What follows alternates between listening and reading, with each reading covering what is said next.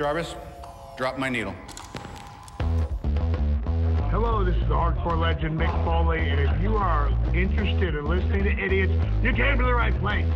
Have a nice day. Woo! That's an attention getter. He's a very strange young man. He's an idiot. What we're dealing with here is a complete lack of respect for the law. Oh my God, he's an idiot. You know, of course, that you're out of your jurisdiction. Personally, I think you're an idiot.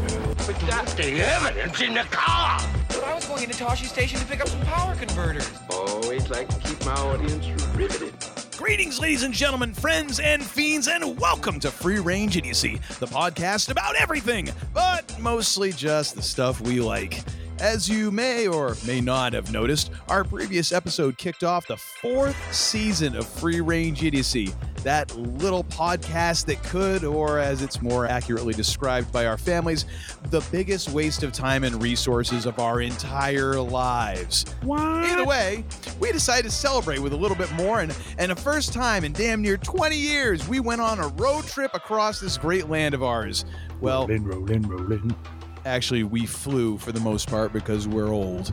Yes, the idiots landed in Colorado in the land of mountains, Coors beer, and legal weed was never quite the same. We're going to run it all down, plus a whole bunch of news in this episode 110, Idiots on the Road. I am your Uncle Todd, and with me, as always, is the man who is a travel tip ninja and a connoisseur of great accommodations. He has been my partner in idiocy for over 2 decades and is a longtime subscriber to Better Sheds and Hovels. I give you the man they call Tim. Greetings and salutations, my friend. Thank you for the kind words on my skills when it comes to finding the accommodations for our journeys.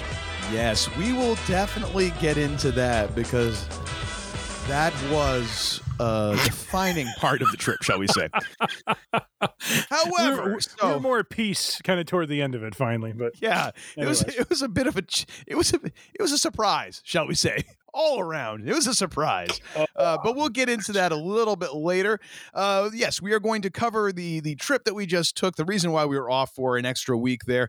We went on the road to Colorado to go see a concert at Red Rocks, which I am going to just say right now, I give it 12 out of 10, would highly recommend. If you ever get the chance, I don't care if there's a guy playing a kazoo and a dancing bear on stage, just go. It's worth it. And you know what? It'll probably be the best that dude's ever sounded on a kazoo in his life. And I'm sure the light show will amp up the dancing bear. Although, really, who needs to amp up a dancing bear? It's just kind of cool, especially if they moonwalk. Anyways, I lost track of where I was completely, which is a new record for the show, by the way. Before we get into all that, however, we have a little thing here that we like to call the Week in Geek, where we kind of dive. The man they call Tim dives into some of these tidbits of things that are going on in the geek, the geekosphere, as I will call it, out there on the interwebs. The Week in Geek. Feels so funky. And what do we have this week, sir?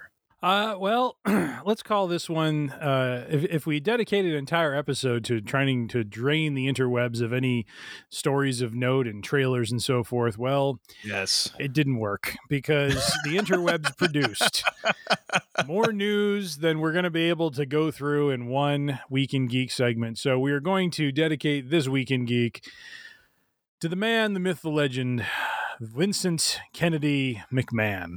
Yes. And you may ask why. Just let me note this first, because I know that everyone's is now they're still in the wrapped, afterglow, post-coital afterglow of the San Diego Comic-Con that was this year and all the stuff that happened. And they're probably wondering, why are we not talking about that stuff? And the reason is we've been sleeping most of the past 4 days to make up for the 3 days that we were in Colorado. So we missed everything. Yeah. And if you've been out in the interweb in the last couple days, everybody pretty much has that hung up by every extremity and has been milking all that sweet, sweet, sweet news out. We're gonna let that simmer for a week. We're gonna come back with our more reasoned thoughts. Who the hell am I kidding? We're just gonna wing it next week, anyways, and you'll get the same thing. But you know what? It'll be funnier because there'll probably be fart jokes. So, anyways, yes, let's get on to Vincent Kennedy McMahon. Oh my gosh, what happened today, sir? May I just point out, this all started on Friday my birthday. So my gift Your gift was from Vince the universe ever just being shuffled off to the side. That's great. was the fact that maybe we'll still have Vince's shrunken head in cryogenics like you're predicting at some point, but Vince is no longer part of WWE. He is retired. He is no longer a part of creative. He is no longer a CEO. He is walking away. He is nothing. He is like Kane from Kung Fu. He's going to go walk the earth. That's right. What I love is the fact that like in his like tweet on this, he's like, well, I'm approaching 77. It's time to retire. Like as if this is his decision. I love that. I just love how, you know what? Vince is so damn delusional right to the end. Mm-hmm. I mean, in a way, you have to admire that in some small way that he's just like, well, pal, I'm just going to do it my way. No, you're not, Vince. Like you're being pushed out. It's like the guy who's like at the bar and they're like, you got to go. You got to, all right. And he's like halfway out the door. He's like, fine, I'll leave. And it's like, dude, you're already out the door. You're on the sidewalk as you're saying you're going to leave. You've left. Wait, are you talking about Mumbles? Are you talking about Mumbles? Let's leave Mumbles for later. You've been forced to leave already. As Ron White would say, you've been put into public, you know, like, yes. And so Vince is like this whole thing, like, well, I'm going to retire. Okay, whatever makes you feel good, Vince. Mm-hmm. Jeez. Yeah. $12 million in hush puppies. I was going to have Jerry Lawler cross in on for a minute. Jeez. $12 million. Oh my gosh. $12 million in hush money payments that we know about. Yeah. You know. Oh no, I'm going to retire, pal. Okay. Yeah. Anyways, I'm sorry. I couldn't stop myself. So what are the details surrounding this, sir? We have no more Vince to kick around. No, it was a bit of and it was funny because as we were on the trip, you know, this is tangential to our trip. I mean, this was a conversation we had. We were chatting about, hey, what's going on? We haven't heard anything about the Vince McMahon thing, and we were both like kind of astounded that nothing has come of this because this was like pretty serious, you know, allegations and pretty serious stuff that happened. You know, especially with the potential, I believe, misuse of funds, which we'll get to in a moment, because that's a story that broke today. But which I mean, honestly, the thing that I think both of us came up with is that like the longer Vince was allowed to be part of creative, because he was still head of creative, he didn't give that up. He gave up being chairman of the board, CEO. Yeah, but he was still head of creative and still at all the TV shows. Like, it's a ticking time bomb that this dude is just going to make a judgment call to walk out on Raw and vent his spleen. Like, and we were both like, how in the high holy crap is this? Are they allowing this to keep going? Yeah. But now it seems like maybe they were negotiating or just like, okay, Vince, let's twist your arm a little bit more.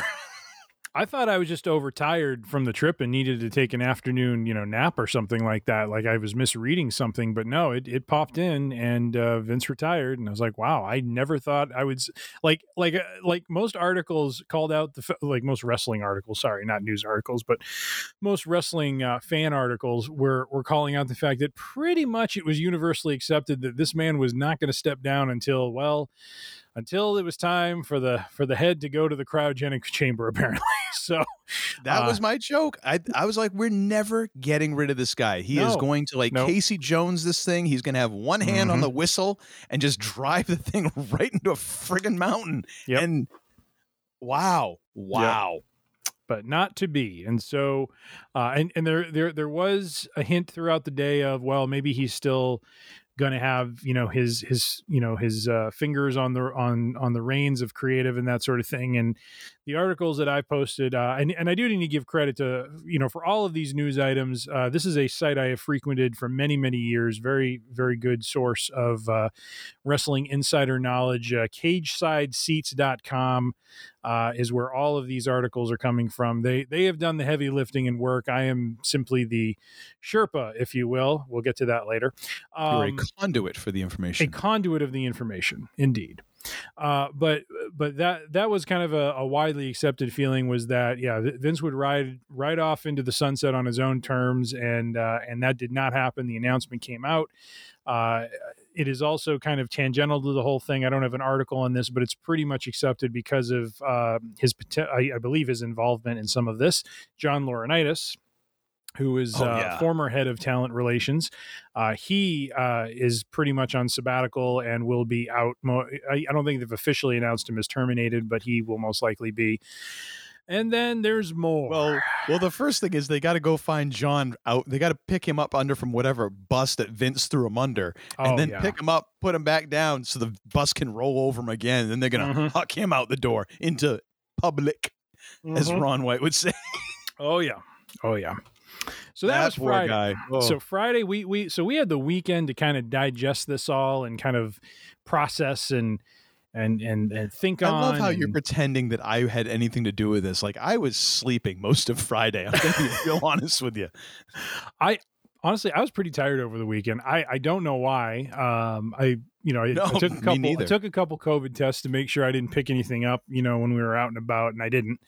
But I was feeling really run down, and then and now I got my energy back. So it's like Wayne's World. Like, I thought I had mono for 2 years. Turns out I was really bored. So Vince stepping down was Friday. And so in the wake of that, the first bit of fallout from that was immediately announced that Stephanie McMahon will be a co-CEO with Nick Khan, who has been on the board of directors. And so they will be co-CEOs moving forward. And that was Friday. So that was the news announced Friday. So I was thinking... Isn't it? And that also in that same thing, wasn't it? Stephanie is the chairwoman of the board, and then co-CEO. Isn't that two separate positions? Yes, you are correct. Chairwoman of the board and co-CEO. Correct. Yeah, and Nick Khan, for anyone who doesn't know, if you've watched anything in wrestling for like the last 2 years, like the like monthly talent cuts. Budget related, and I am using my air quotes and raising my eyebrows at the same time with that one. Those are mostly Nick Khan. He's the money guy. That's what at least what I've gleaned. He is the guy who is pinching the pennies and keeping tabs on things. So this ought to be real interesting. So that was Friday, and then we get to today.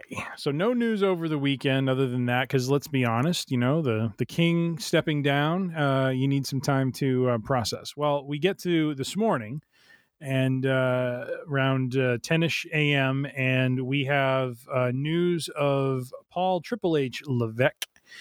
He has now been named EVP of Talent Relations, so he is now in charge of managing all talent-related items, and that is something that is, obviously I think the longtime talent, upper tier main event talent is not thrilled with this. I did leave this out. There was a report Friday, and actually I was telling you about this when we were at the. I texted it to you, I believe, when I was out for dinner Friday night. But Brock Lesnar apparently walked out of SmackDown when the news of Vince's retirement broke. Not entirely sure why or what motivated it, but he did end up coming back and did get factored into the show somehow. Like, apparently they just kind of worked him in out of the blue. So that must have been fun. But oh, wow. It's just like, man, it's like he leaves and it's still a mess. So Triple H is going to be the executive vice president of talent relations, basically taking over the role held by John Laurinaitis.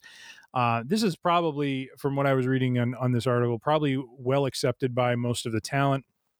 For as much of a politician as he was, or backstage politician as he was back during the prime of his career, he has proven to be a very, truly the game when it comes to building talent, identifying talent. Did a phenomenal job with NXT, and really, for 6-7 years throughout most of the 2010s, went from a very small, very regional kind of based promotion to making it almost, it was really on its way to becoming its own brand. And you and I often, when, we started this podcast, we would at times wonder when we would do the pay-per-view reviews, whether or not at some point Triple H and Vince were going to butt heads because Triple H's little promotion was outperforming anything Vince was putting up there. So, so the future is looking a little bit brighter, I believe, on the talent side of things, because he is someone who I believe, really has an eye for developing talent and working with them. He has his crew of guys, Shawn Michaels, Road Dogg. There are others who, from his era who, probably bring in, I wouldn't be surprised if he brings in guys like The Undertaker, to come in and coach up, some of the folks and that sort of thing. I mean, he's got a big pool of, guys who are now done with their careers, who I think have a lot of knowledge they can, pass on to this generation. And so it'll be really interesting to see, him in this role now and what that means for where they go forward. And then at the same time, today, we also had an announcement made, and this one is I shouldn't say the most interesting, but to me, it's very impactful. Is Triple H, Paul Levesque, once again, was named head of creative. And that is huge because that is what Vince McMahon was doing. So, wow. So John Laurinaitis and Vince gone, like, it's the ultimate corporate thing right now. Like, we fired 2 guys. We're going to need you to pick up a little slack. Yeah. So again, I think for a lot of the insider, wrestling sites, this is viewed as an extremely positive thing.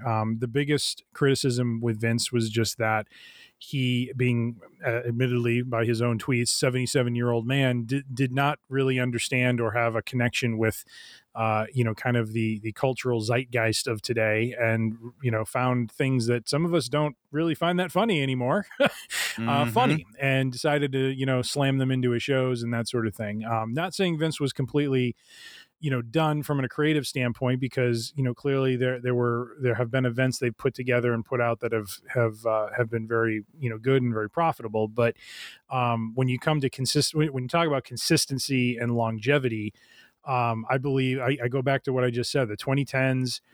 Go back and watch any of those NXT events, from the genesis of Seth Rollins, Bray Wyatt, Roman Reigns, Dean Ambrose. I mean, just all guys who are now main eventers. Those are all the fruits of Triple H and his crew kind of bringing this talent up, and for the ladies as well. Sasha Banks, Bayley, Charlotte Flair, Becky Lynch, to name a few. Tremendous impact on the business from really a almost behind the scenes perspective, and now he's in a fairly strong position of power, in the organization now. So I think it's going to be really interesting to see what he does, given what we've seen him do in NXT. And what are your thoughts, sir?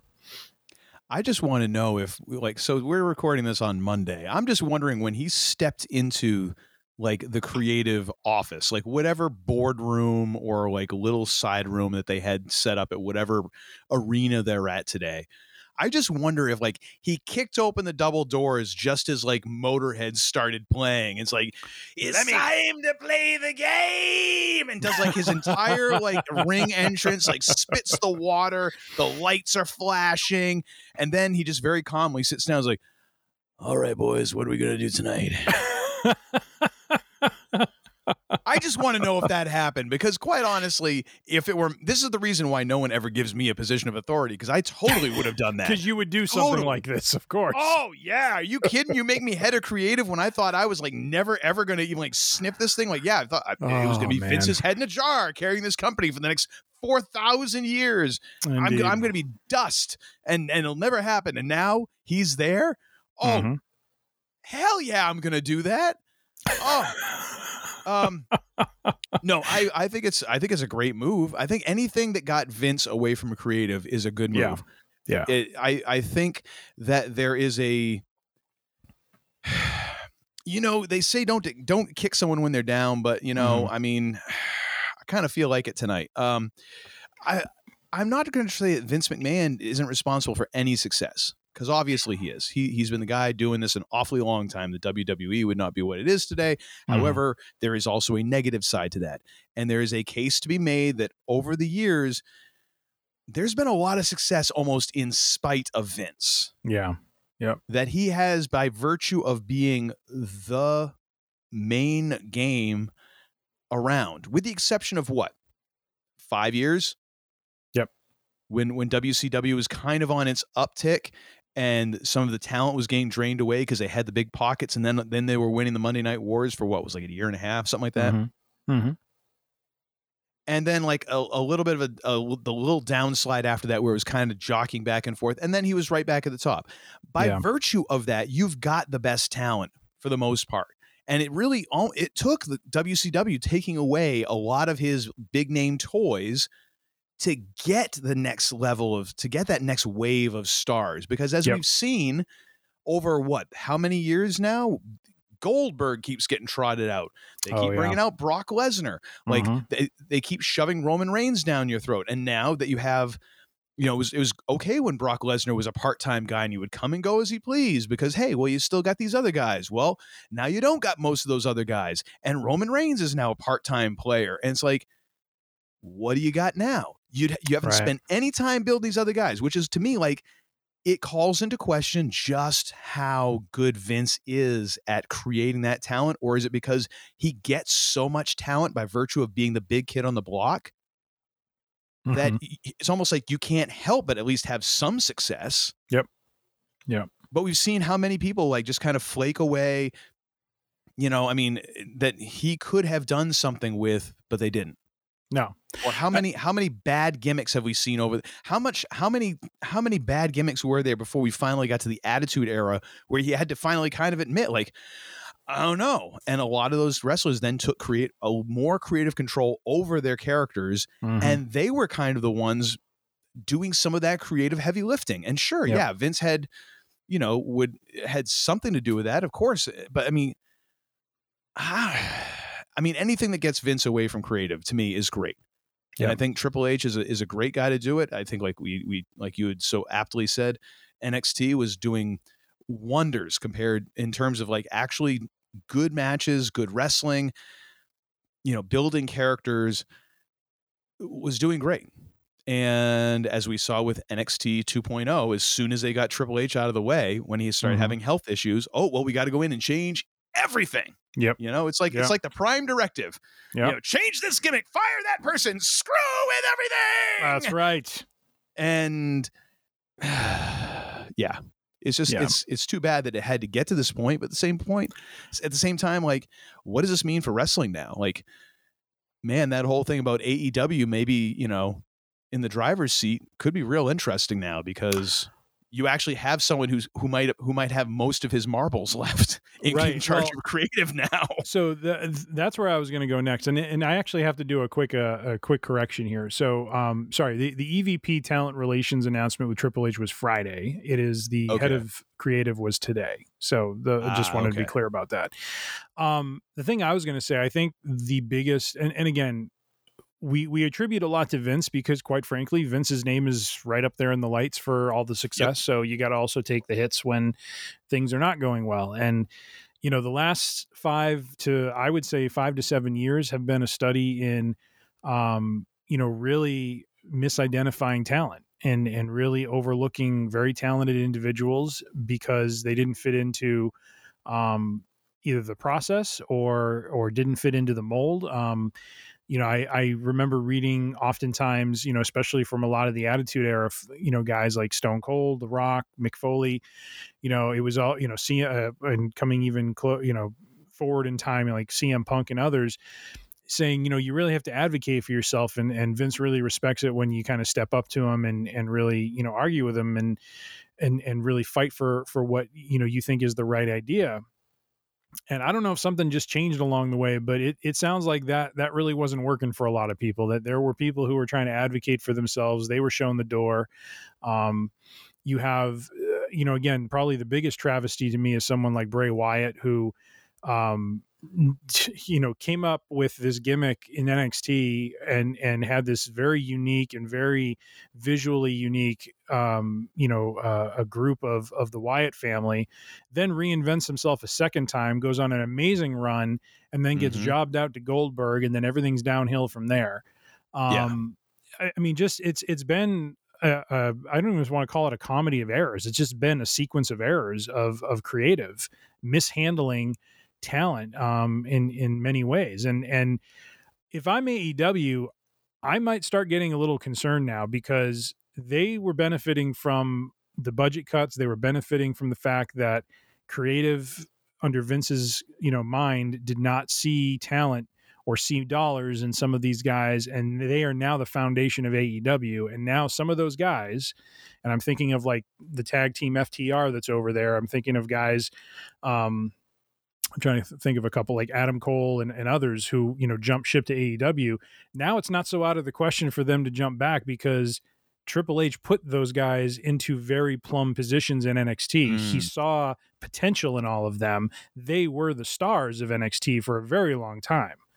And so now I'm just kind of look at that like, I'd be kind of nervous because it's no longer going to be a foregone conclusion that the grass is greener in AEW. The grass might actually start getting greener, starting with Cody Rhodes jumping ship now under the auspices of Triple H. So I'm very interested now to see where this goes. And we talked about this going back many episodes. I mean, as we've sporadically kind of woven wrestling into the Week in Geek, I've mentioned this, like if they could just get Vince out of creative and put in someone like Triple H, he has an aptitude for this and he knows how to build something that is compelling. So I'm kind of excited to see where he's going to go. Oh, totally. And it makes me kind of wonder that whole thing with like Brock Lesnar, because Triple H saw the writing on the wall. I'm sure some of this, like the announcement coming today, is because it was like we're going to do this. We're not going to announce it till Monday. Like we're not going to do this whole thing in one fell swoop. Or maybe it was somewhat of a like negotiations or something. I don't know. But I wonder, like Triple H kind of having in his head, like, all right, I think I'm gonna get creative, and seeing Brock Lesnar walk out, Triple H go, perfect. Yes, go ahead and walk out, Brock, and we will make you the biggest heel in the company just for walking away, and it clears me a whole bunch of spots. Like literally walk into the locker room, like, all right, who wants that spot? It's almost like the Dark Knight when it breaks the pool cue. He's like, you're a aggressive growth. It's like, oh my gosh. I don't think, I think Brock's going to be gone fairly soon here. I think that might show them a few things. And also I think that's probably been a known weakness. Like you're building everything on these two guys that are part-time players. Like, sure, this is going to end well. Well, and they when won't Brock hold you up for money. Right. And when it was announced that Brock was walking, that he walked out and it seemed like a legit thing because it wasn't too long after that, articles were popping up about, well, they're talking about alternatives for SummerSlam because Brock was going to be in the main event, against Roman Reigns for the 423rd time. Sadly, the alternative that was being thought of was apparently Goldberg. Which left fans, which left fans asking the question, why on earth would you not plug Seth Rollins into that? Seth Rollins against his old Shield buddy, they could come up with a way to make that be compelling, be a good main event. But no, they're looking for the war of monsters. And I just, oh my gosh, I'm just like shaking my head like, you got to be kidding me. But are we sure that wasn't when Vince was still in charge of create? Like he didn't still have some grasp, and he managed to get that out in the fax machine right before press. No, it's gonna be Goldberg. Someone, no! I don't have the blogger's name on this site. Quick, but somebody shut Vince's email down. Someone from Cage Side Seats brought up a really good point and said, "Look, WWE is not a car; it's a tank. So it's like you're not going to get immediate change right away." You know what I mean? Like there is a momentum to what's happening right now. And so the only point in that article was just that as positive the news is of, Triple H taking over, it's going to take some time. Like Raw is not going to change overnight. SmackDown is not going to change overnight. And SummerSlam coming up in a month is not going to change overnight. So maybe actually, we is suffer SummerSlam through, at the end of this month? It's usually mid to end of August, actually. I thought I saw some commercials for it like on the 30th. It could be. They may, maybe they bumped it up sooner or something. It's but this Saturday, July 30th. Is it really? Yeah. Wow, that's not what he used to. He used to be like end of.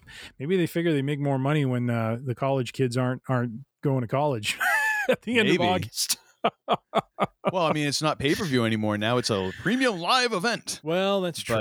That's true. But yeah, no, that's true because I mean, the only alternative is the thing that I think WCW tried to do at least once when Vince Russo came in and was like, we're going to, everything is, different. We're going to strip all the titles and do all. I mean, that's your only alternative. And that never goes well. No. Ever.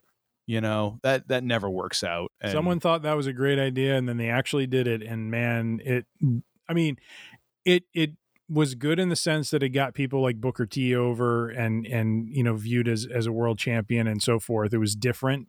But yeah, you don't want to reset the belts. You need to just kind of organically move, nudge things in a direction that's different from where they've been before. And so it'll be interesting to see what happens. Now, one of the other pieces of fallout from that then is, so John Laurinaitis on his way out. Well, there's another guy who people may not know if you're a casual fan. His name is Kevin Dunn. He is part of Vince's team of Yes Men, and apparently is universally Stooges 2.0.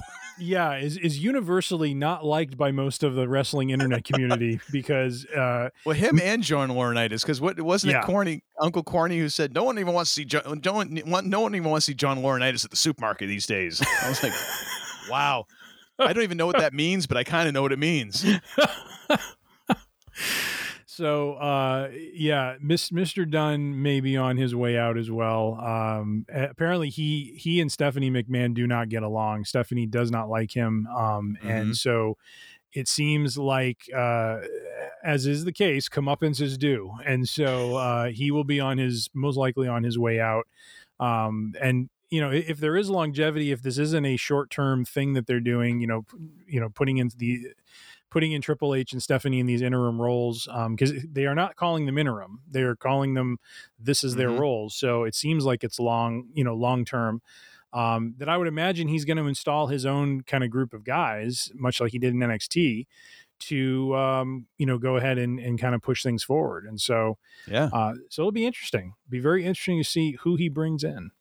You know what I want to know? I want to know if there's now like an appointed Turk at in Titan Towers, because I don't know if anyone knows that term, but I don't even know if it was much of a term except for so when Bill Belichick first started in the NFL, and he was like assistant to the assistant to the assistant to the assistant scout or something like that. But one of his jobs was he would have to go, like at training camp, he would have to go around to the players who were getting cut and would be like, hey, the coach wants to see you, bring your playbook. And that was like, you knew it was like dead man walking, like, and the term that he used is that he was the Turk, which I guess, goes back to some sort of ancient execution or something. I just wonder who that is. Like, I wonder if Triple H just brought in like Road Dogg just to come around, like to each office. You didn't know? Oh, you didn't know? Bring your security card. Come on down. It's like, bring your bags, bring your gear. It's like, oh no, do I have to get cut like this in the worst possible way? And then they're like, well, at least it isn't Billy Gunn. I guess there's that positive. That's true. Yeah. Oh my gosh, man, that would be great. That would be you know what? I hope that somebody is filming all this, because I want like the behind the scenes footage on all this. That would be enough to make me get Peacock again. I would love to see the behind the scenes of just like people getting wholesale like tossed out. Yep. Oh, it'd be great. Like they bring back Braun Strowman on a 2-week contract just to act as muscle. Well, absolutely. And we have one more little news bite to get to with this, and then we'll move on. But one other thing that just occurred to me, and I don't know, like if casual fans are aware of this or not, but one of the things that Tony Khan, not Nick, Tony Khan. Yes, two separate Khans, and neither to be confused with Khan. I've been waiting weeks to make that joke. Thank you. You did. You had that all locked in the holster, ready to go. But Tony Khan, head of AEW, one of the things that he has been, credited for and lauded for is the fact that he's had this, and he calls it the, opening the forbidden door, but being very open to doing cross promotion type events with New Japan Pro Wrestling, with Impact Wrestling, with other, he purchased Ring of Honor and is now essentially Ring of Honor is now kind of like a sub brand within AEW and operating that way. And so now I'm wondering, with Triple H being in position and, Stephanie being in her position, it kind of is intriguing to wonder, do you think at some point if they would kind of cross promote, with AEW at some point, because it's good for business, if it draws dollars, I think they might do it. The only way I could see that happening would be like almost like once every other year, like one pay-per-view or something like that. Yeah. Oh yeah. But even that is like, why would you even do anything to help the because you're going to get that. I'm guessing you'd have to make it a 50-50 split. Mm-hmm. You know what I mean? I'm just guessing, like neither one is going to settle for less. Yeah. You have to make it a 50-50 split. And if it's a huge door, well, you're still helping, you're making money, but you're still helping the competition, because you got to look at it like, I could have made this money on my own. Even if I only made 75%, I get 100% of that 75%. I don't get the 50%. I mean, okay, Scott Steiner. Jeez, Louis, you're selling he's doing the 33 and a third percent chance. Mine actually made sense. All right, it did. It's just the way you were talking. It sounded like that promo. I was double checking that as I was saying it, like every single word. I'm like, oh, yeah, okay, that checks out. All right, I was like, it's like that scene in Apollo 13 where they're all the guys with the slide rulers. Like that's what's going on inside my head as I'm saying something like that. Even though it's like the most simple math, like third graders could do it. I'm still just like, oh man, I'm gonna mess this up. Good but stuff. I can't see why you would. Like you're gonna try to, maybe you're not out to bury AEW, but you certainly want to stay the top dog. And I mean, WWE is still top dog, even though creatively they might not be as good. They're making more money, and that's how you judge these things. I can't see why they would. I mean, I might be totally wrong, because, like you say, Triple H and Stephanie have a totally different outlook in the business than I do, and than what Vince does. So maybe, but it just doesn't make sense to me. I mean, do you think so? I think they would be open to it, and I think. It's got to be the right match, though, and I look at the lineup, and the one link I see is Cody Rhodes, having the history, maybe putting, I don't think they do anything like him versus CM Punk or anything like that, but I could see them. Cody Rhodes versus Jericho. I could see that. I could see. How much do you think they would love to do that? If only just to piss Vince off somewhere. Just like they would have to have Vince. Go ahead. No, go ahead. Finish your thought. I was going to say they'd have to have Vince in a straitjacket to deal with that, and heavily medicated. And even then, he'd still be at 77 years. The steroids that have saturated his cells would all come out at once, and he'd be like hulking up, like eyes burning. Oh my gosh! Or I was thinking they'd have to put him in like that, in that clear plastic cell that they put like Baron Zemo in. That's what they'd have to put him in. Yes. What was the? You could have something like Bryan Danielson coming and facing someone. You could have Regal's, like they have this great group going now called the Blackpool Combat Club. It's Regal, as a figurehead. It's Jon Moxley, formerly Dean Ambrose, Bryan Danielson, Cesaro, who's just joined AEW. And they're just like a group of just brawlers who are just, tough men who just go in and like they're holding like a bunch of gold right now. And I'm thinking, man, if they do something with Cody and one of those guys, that would be phenomenal. Yeah. But the thing is, like, that's not, it would have to be a main event. Absolutely. It would have to be a main event. I don't see that. I'm thinking that, like, in order to really capture that imagination, like the storylines are really interesting, because both of them are essentially WWE, are both people that had a beef with WWE. Right. And with Vince specifically. Mm-hmm. Cody can go back to the way that, the way that Vince treated his dad. Oh, wait a minute. So no, Dustin is his brother, right? Correct. Okay. So yeah, the way that he treated his brother, the way he treated him, the way he treated his dad, all of those things. And for him to come back to WWE, Chris Jericho could be like, here's the guy who he did all this to your family and you went crawling back. Oh my gosh, the promos that those two could have. Oh yeah. Would be otherworldly. Yeah. But I don't see it happening. Maybe you're right, because it sounds awesome. I got to admit, it sounds freaking awesome. I want to watch it now. Damn it. And Triple H, he has respect for Dusty Rhodes. And so I think, it'd be really, I could see him being on board with, kind of Cody's on this path right now where he wants to, he was on Stone Cold's podcast and he points to that old WWE belt with, the old Eagle belt that Austin had before they, kind of went through a few iterations of changing the design. And he said, that's what I want to bring back. He's like, I want to hold that. And that's the belt that I want to hold. And so they have this great story brewing right now where if they can keep the belt on Reigns and build Cody up and have it be Cody versus Reigns, just, these two, second, third generation, guys who are, you essentially have the Samoans versus the Rhodes sort of thing. You could have a really, really compelling, cross promotional match or something, or get Cody the belt and then have the cross promotional match where he's the world champion, fighting Jericho. But the way you'd have to do that, is you'd have to have that blow off would have to be like WrestleMania, right? Oh yeah, would have to. Yeah. That's a WrestleMania main event. You have him chase. Finally at WrestleMania, he wins. You have to make it a clean victory. Has to be absolutely clean because you got to slam the door on Roman Reigns. And then, as Cody is celebrating, the friggin' streamers are falling down. Dustin's in the ring with him. The whole family is there. Then all of a sudden, Judas starts playing, and Jericho walks out on stage. And that's where you cut. Yep. Oh yeah.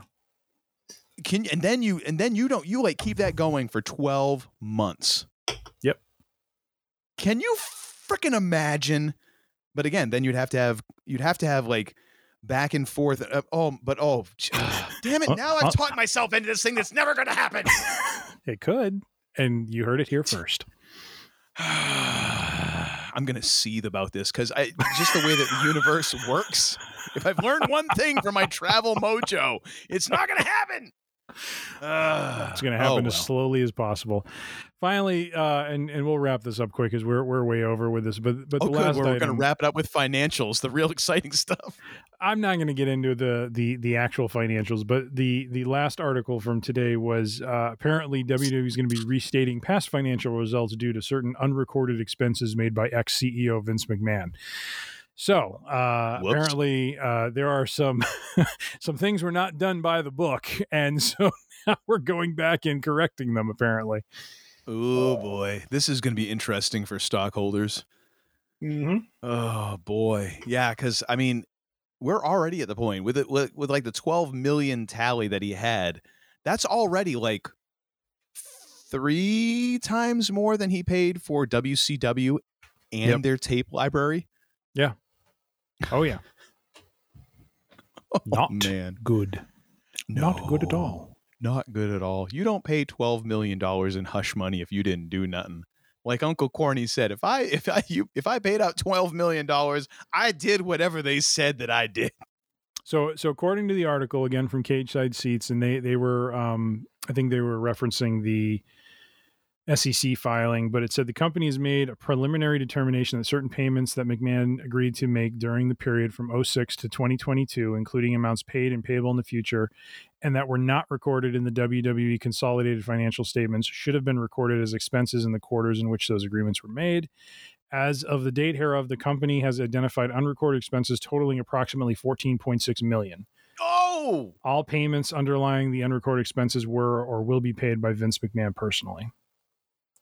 So what I'm curious about here is we've obviously had some hanky-panky, and then we've had some bookkeeping hanky-panky. Does this mean that Vince goes to the hokey pokey? Because, I know that... don't noki. I know that rich people don't tend to wind up in the pokey, but this is not looking good. No. And with that, ladies and gentlemen, we now close and bring to an end a very Vince McMahon-centric week in geek.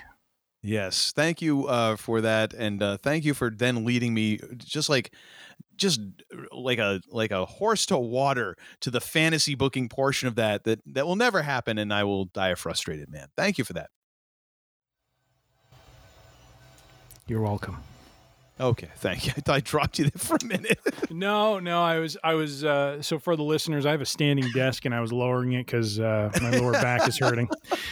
And I was trying to not have it be a part of the recording, but then I didn't know Uncle Todd was going to say that, and so there was this uncomfortable silence, and then I had to kick up the gain again so I could say something. So sorry it's all about uncomfortable silences here. It's all pull the curtain for a little behind the scenes of how the show is made. The forbidden door, if you will. Indeed. Although in our case, it's more like a flimsy piece of plywood on like one hinge. Oh, who we kidding? It's a cardboard cutout. It's a flap from an IKEA box or something like that, you know? Yep. Oh, not even something classy like that. It's like a Kmart box that's been hanging around out in the rain. Yeah, it's been rained on. It's damaged. You know, just kind of like flapping out there. Smells like pee. I mean, you know, everything you'd expect from us. Well, sir, just remember, if all that fantasy booking comes true, you know where it came from. Yep. We know that Triple H is listening. Actually, who are we kidding? It's Road Dogg who's listening. It's like, Trips, I got a great idea. Yeah. Yep. Where'd you get this from? Just thought of it. Oh my goodness. Yep. That's and that's going to lead to my SummerSlam match 2 years from now when I go against Road Dogg in a "you stole my angle" match. The stipulation will be it's going to be a Billy Gunn on a pole match. That's what I'm rooting for.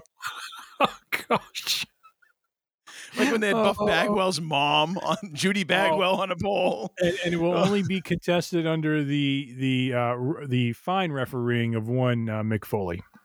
Yes, of course. I mean, unless if I can't get Dangerous Danny Davis for the pride of Dover, New Hampshire, referee the match, Mick Foley, baby, all the way. That's right. All the way. Absolutely. Of course, I don't think Mick can actually get down to make the count, so he'll probably just stomp 3 times and call it good. Yes, that's true. And that's not a dig. That man doesn't. That man should not have to get down, and do that if he doesn't want to. My goodness. Mm-hmm. All right, so we did go on ourselves a little bit of a road trip now, didn't we, sir? We did. We broke out of our normal routines, our normal kind of patterns, if you will, and out of our nursing homes. They let us away out from our. No meds. Oh wait, you had plenty of meds actually. Well, yeah, I did. Your heart thing. Lost a couple of them too. I know someone in the streets of Denver picked up a baggie with some pills in it. Thinking, "Woo, my lucky day!" They're like, no, your cholesterol is just going to be real good right now. That's all. Yeah, your cholesterol is going to be artificially reduced down, and let's see, and your heart will be slowed. So 50 BP off there. Yeah, how do you like that? I don't know if I like this, man. So we did. We flew out to Colorado to go and witness what is one of my now favorite concert experiences of all time. Seeing one of my favorite band of all time, Tower of Power, in their first ever Red Rocks concert. They were sharing the bill. I mean, let's face it, they were opening, but it's still kind of weird for me for Tower of Power to be opening for anybody. But they were opening for Lettuce, which is a sensational funk band. And they were both backed by the Colorado Symphony Orchestra, which put this so far over the top. It was ridiculous. So we'll get to that. Let's kind of go in numerical order here. You kind of have day 1, 2, and 3. I have to add in a day 0 because I had a side quest before this. Where a side quest, or are we a Dungeons and Dragons sort of thing going on here? What's kind of. I flew out a few days earlier to go visit my mom because I was heading west anyways. I'm like, all right, I'll do that, and then I'll just drive from Arizona to Denver, Colorado. Yes, thought it'd be a great road trip. I'm getting too old for this stuff. That's why I was Danny Glovering that. Yeah. Oh man. So the real touchy one was the second day of driving, and I had to go through the Vail Pass. Oh dear. Now, I don't know if our listeners are aware of this. I am not a fan of heights. Not a fan whatsoever. The Vail Pass takes you up to an elevation of 10,662 feet. Oh dear. on roads that are like just right on the side of the mountain, and like a 6 degree, upgrade, 6 degree downgrade. And you're just like zooming along on these roads, and it's insane. And I was white knuckling like I've never white knuckled before, driving around in canyons that felt like my brain was getting an optical illusion, because I'm like, there's no way that could be that high. Yes, there is. So yeah, I dealt with all of that before Tim even arrived within the state. So I was already rattled, shall we say. But a good day of hanging out with a friend and get some food and some sleep. That was good. Unfortunately, the friend of mine who was supposed to join us, and who I would have been great because she was supposed to go to the concert with us and everything, got COVID beforehand. So kind of got put on like IR, I guess you could say. So that sucked. Yeah. But then the man they call Tim flew into town on Tuesday with Lemmy playing in the background as I entered. Yeah.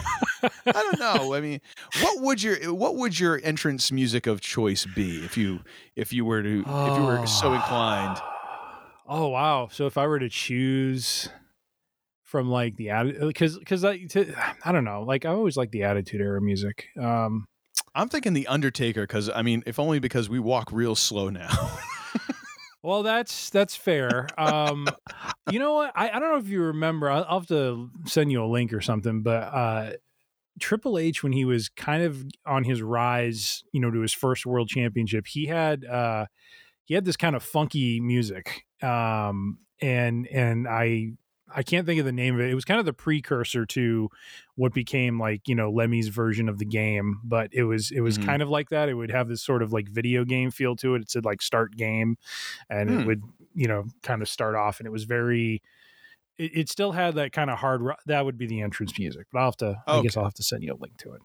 All right. I'll see if I can put that Lemmy in the show stuff notes. is good too. I mean, quite honestly, between the game or as Lemmy would say, evolution.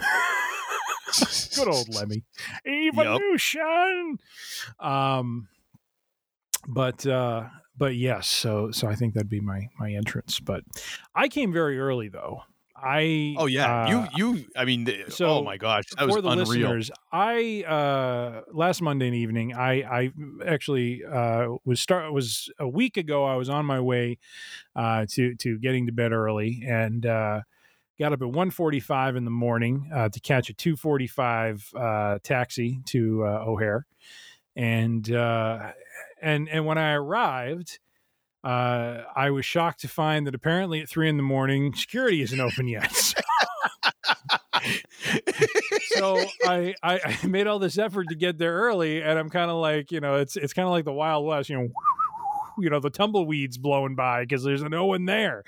But I have expected you to say like there's a security guard with like his cap down, feet up, a little Barney Fife action going on. Yeah, he has the gun, but the bullets are in a pocket. Oh my gosh!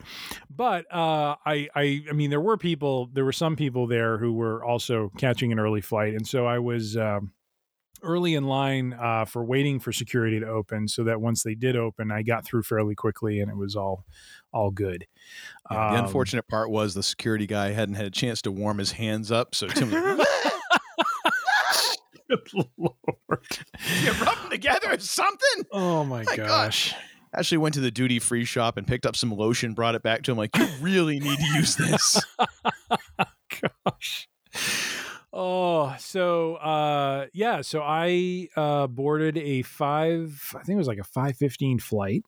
Flying first class, baby, first class. So this is where I have a problem because Tim has been rubbing this in my face the whole time that he flew first class to and from Colorado. The plane I was on didn't even have first class. You were either a passenger or you were a pilot or you were part of the crew. Like those are the only two options. There's no first class. Well, it's like when they said to me, get on, like, oh, where's first class? Dude, you're lucky you've got a seat and it's not a milk crate with a piece of string. Like, go sit down. It's like get on Greyhound in the sky. That's all it was.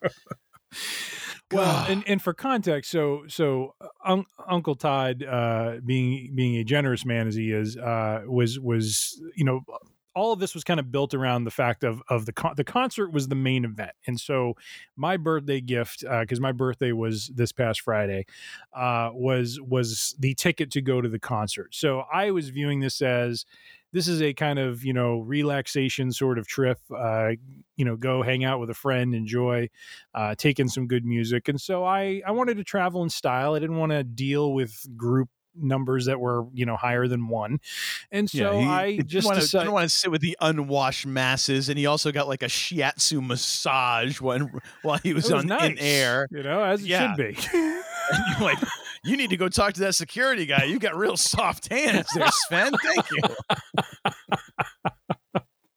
Oh my gosh! So a little lower, if you wouldn't mind. There we go. So got a. Make sure you get next to the big toe. That's where I really get jammed up. Thank you. That unlocks my chakra. Gosh.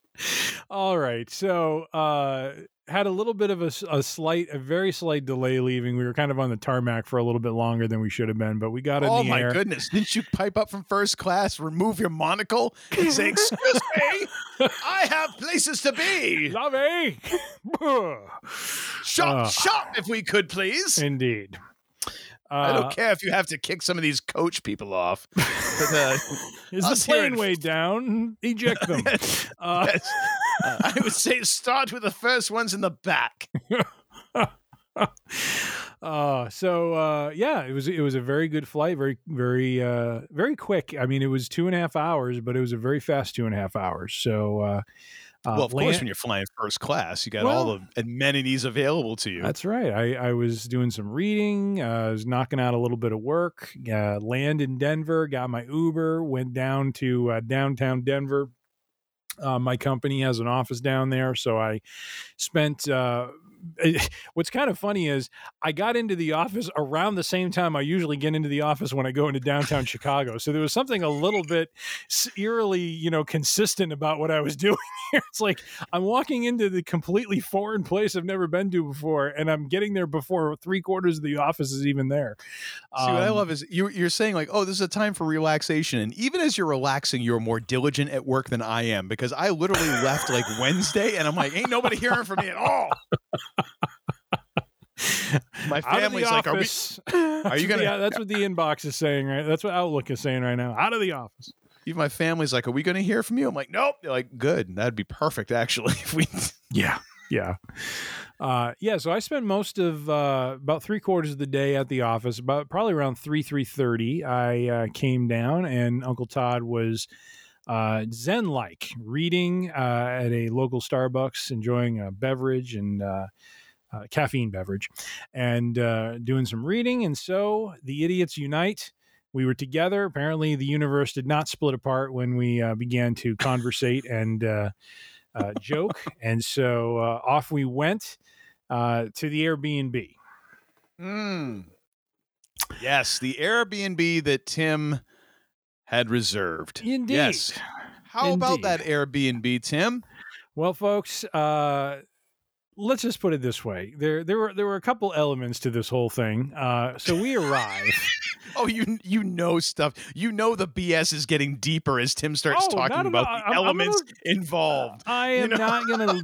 There's no BS. I'm going to lay it out transparently for the people. All right.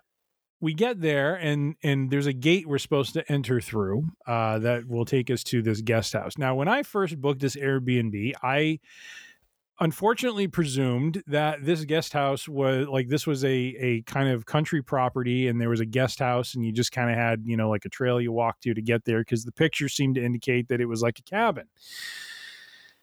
Except that when we opened the gate, we found ourselves in what can only be described as a maze-like path that was very reminiscent from the Saw movies. Yes, it was essentially a killing chute. Is what it was. Yes, it's like a slaughterhouse. But I want to point out, first of all, you're like, oh, this property's out in the in the country. Not in the country, like in the middle, smack dab in the middle of a neighborhood, like any generic suburban neighborhood. And the entire time I'm pulling up, because I've got the rental car still. Time to pull up, Tim is confused and disoriented. Like, really? Yep. Really? And then we open the chute, and he's like, open the gate to go into the path. And I'm literally, we both kind of look at it, and I'm like, you first. Yeah. If somebody's going to get it, it's you. Well, and then as we're walking down this pathway, right, it's very reminiscent of the trench run from Star Wars. So I got Uncle Todd behind me, who's like, stay on target. Which was probably the one time we're actually saying, loosen up. Well, yeah, it actually made sense. Yeah, true. Because he was just harassing me with it. Oh my gosh. But yeah, and so we turned a corner and saw what looked like to be a very nice utility shed. And kind of expected it to like widen up. Nope. It's going to stay the exact same. And so that was our guest house, was a completely renovated, rehabilitated, basically what looked to be some sort of outdoor shed kind of thing, and it actually made for a fine living arrangement, to be honest. Yeah, I mean, it was all of 4 feet behind the main house. Like, that was the other thing that was very jarring. Reach over the fence, and we could have touched the house. Yes, yeah, that was the other jarring thing. Was, wow, this is really close to their house. So, and the best part was looking out the side window from the kitchen area. Mm-hmm. You could view the backyard, which we were not allowed to go into. Yes. I was like, oh, look, green. There's grass. There's a tree. You go out in front of ours. It's just this wood privacy fence. And then they gave us like a 4x4 area with some wicker furniture from 1962. Which Uncle Todd dubbed the veranda. Spray painted. Yes, that was our veranda. It was like this little square of space that like the sunshine kind of angled into, and that was about it. And I was like, oh, well, this is nice for a shed. All right, best Jackson shed I've stayed in this year. Hold on. Jackson just came downstairs. He's limping. Was this leg day at the gym? Yeah. Oh, he did leg day at the gym. It's a little Don't ginger as he walks down the stairs. You never skip leg day. No. He said every day should be leg day. Well, that's the nasty secret that you find out after you've been going to the gym for a while. Yeah. Is that like everything kind of is leg day eventually, because you got to use your legs anyways, and everything is core. Everything is a core exercise at some level. Yes. And I found that out, I cried. But yes, the shed turned out very nice. It was very clean, very neat, and all that. So it was a good shed, but it was still a shed. It still was. And there was a period of about probably 60 minutes of me just overcoming the shock of what I had somehow agreed to live in for 2 days. And me giggling because I ain't paying a red cent for it. So I'm like, whatever. I'm staying here for free, and I don't even get a bed. I get like a fold out couch. So I'm damn sure going to make some jokes about this. Oh yes. Oh yeah. We had some good laughs about this, and we were, I think the beauty. I need to say this for a second though. There is the beauty of our friendship is we hadn't seen each other in a couple of years, and once we got together, it was like we never missed a beat. You know what I mean? It was like right back to the ripping on each other and joking this and joking that, and yeah, that shed just provided a whole year's worth of material to you. So good Lord. Oh, it was great. Oh, it was my great. Gosh. Yeah. So from the shed, I did get some recommendations from colleagues, and we decided to go into Golden to have dinner at an Indian restaurant called Sherpa House. which was fantastic. That was a great recommendation. And was. you know, the so food, good. the ambiance was all great. Like this downtown area for Golden was really cool. Oh yeah.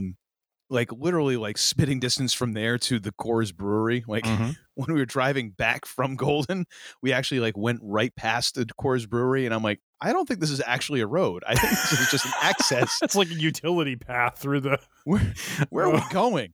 I think Siri is has us on the serial killer setting or something. Yes. This is not good. Yes. Not good whatsoever. Yeah. But no, that was great, and that is where the man they called Tim proceeded to eat all the carbs. I was wondering if that was going to come up or not. There was none left for anyone else after this. He ate all the carbs. After being on a diet of like no carbs, he just decided, screw it. Bring them all. That's Bring them right. all. You oh my can't gosh. have chicken tikka marsala without having the rice to slather the but sauce over. You also had this, what was it? the what was naan? the thing that you had? Of course you had the naan. Yeah. I mean, that was at that point I was like, well, screw it. You might as well. Well, here, there was that other thing. And here's the thing, folks, ladies and gentlemen. The naan was a choice. The naan was not free. The naan was a choice I made. No, that was a choice that you made. But there was also that appetizer that you got. What was that thing? Oh gosh, what started the heck? with an S. I can't remember what it was. It was a vegetable. I want to say samosa, but it's not a samosa. It is samosa. You're absolutely right. It is? Yep. Oh, cool. Yep. See, I'm not an Indian food connoisseur, so just to actually get that right was amazing. Got 2 samosas, which were phenomenal. I mean, the food was just so flavorful, so good. Oh, it's awesome. Oh my gosh, I was in heaven. Carb heaven. I know you were in heaven. You were about ready to take your shirt off and rub that naan all over you. Like, it's so good to have carbs. I was like, Tim, please. There's people here. My God. Except the bartender who's just like, whatever. I don't care. Do you remember the bourbon we tried there? Because I have the picture. I need to zoom in a little bit. It was like something like, wasn't it like 10 Mountain or something like that? Yes. 10th Mountain, I think. 10th Mountain. I was gonna say there's so much bourbon that was consumed that night. Oh, we're getting to I'll the be good lucky part. if I get 50% of this right. Yeah, so that was phenomenal, and then proceeded to walk a little bit around Golden, which I would recommend for anybody. Rye whiskey.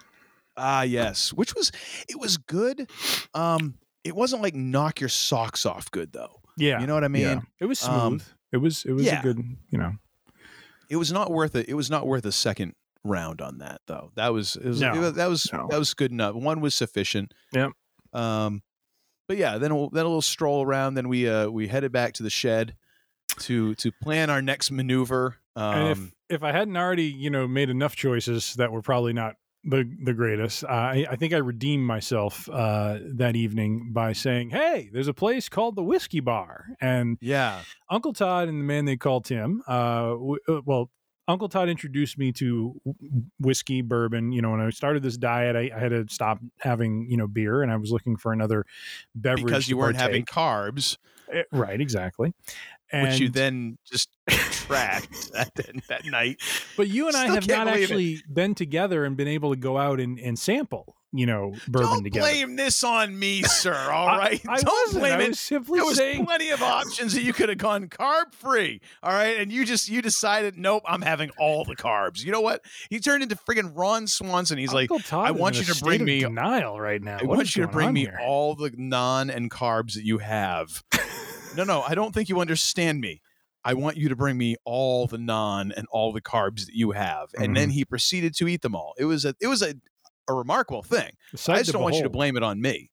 I'm not blaming it on you.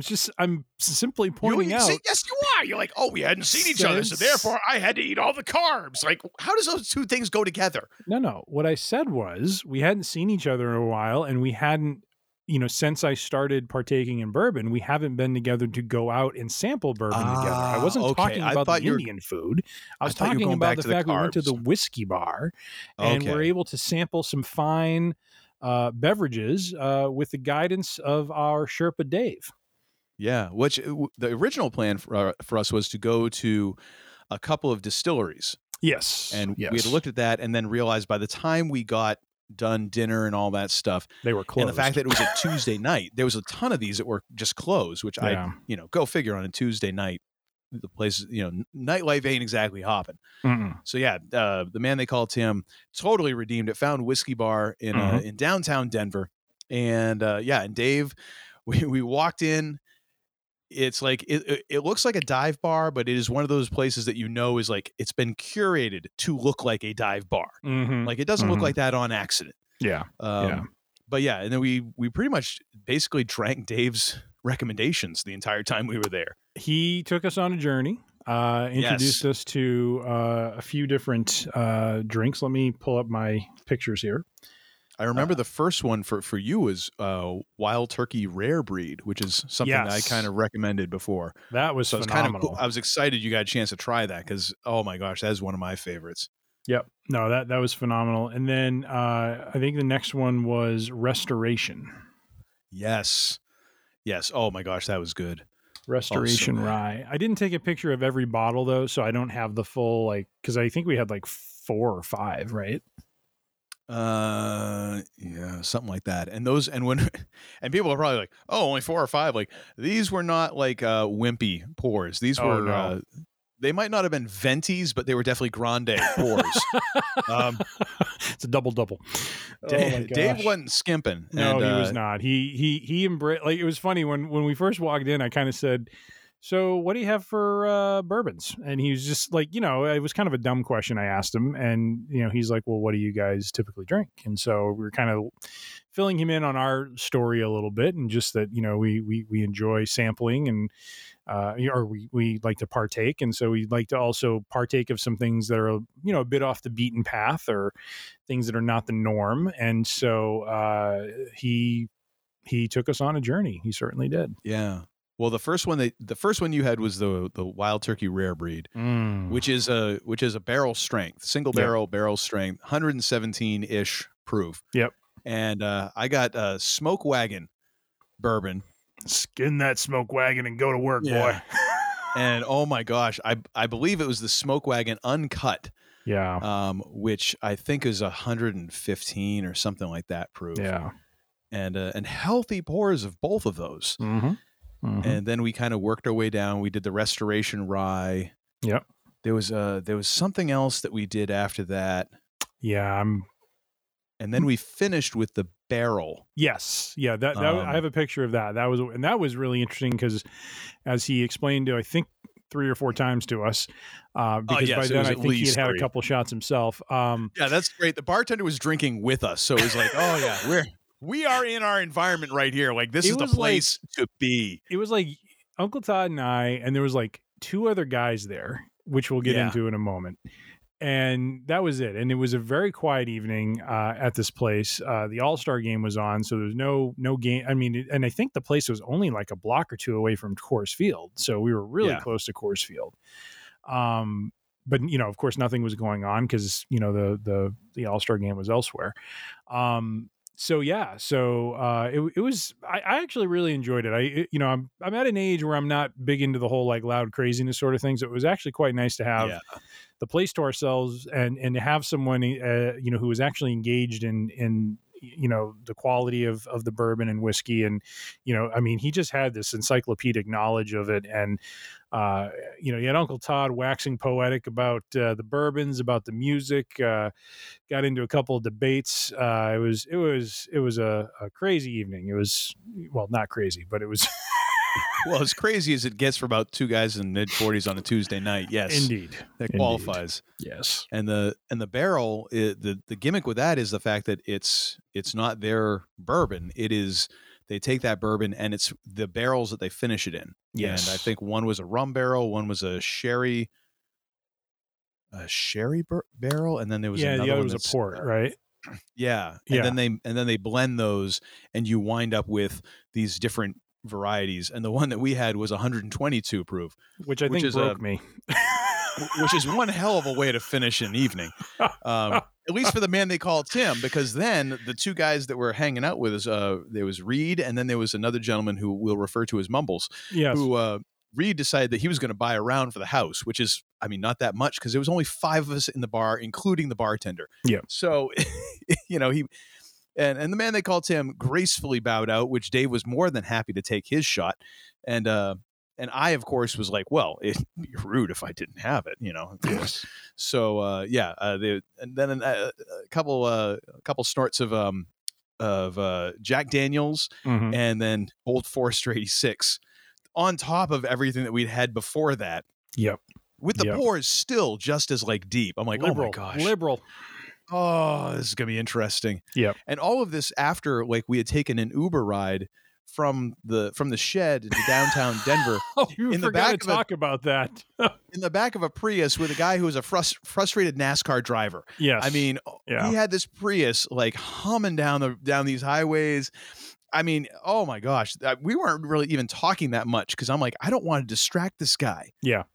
Yeah. Like we're going to go careening off the side of the highway and ain't nobody ever going to find us. We were waiting for panels to start flying off of the Prius because he was, clearly pushing it beyond the structural integrity limits of the vehicle. So, yeah. So that was, I mean, after we got to the place, I was like, I need a drink now. I wanted a drink before. I kind of need one now. Like I have a medicinal need at this point. Yes. But yeah, that was a great time. And our Uber ride back much more relaxed. After all that bourbon, the driver got about a 20-minute free episode of Free Range Idiocy on our way back to the shed. Indeed. Yeah. And I think he actually enjoyed it. I think he did too. I heard him laugh. So there's that. Okay, well, that's all I need. A few times. Yeah. And then the rest of the evening was interesting. We got to reset the days without incident. Well, we didn't. Before we get to that, we didn't talk about the various debates you held. I mean, you were holding court, sir. I was sitting there in awe of your prowess when it came to the music, when it came to the drink, when it came to matters of Frank Sinatra. It was. Oh my gosh, Frank Sinatra. Oh, again with the Frank Sinatra. Oh my gosh. But no, it was.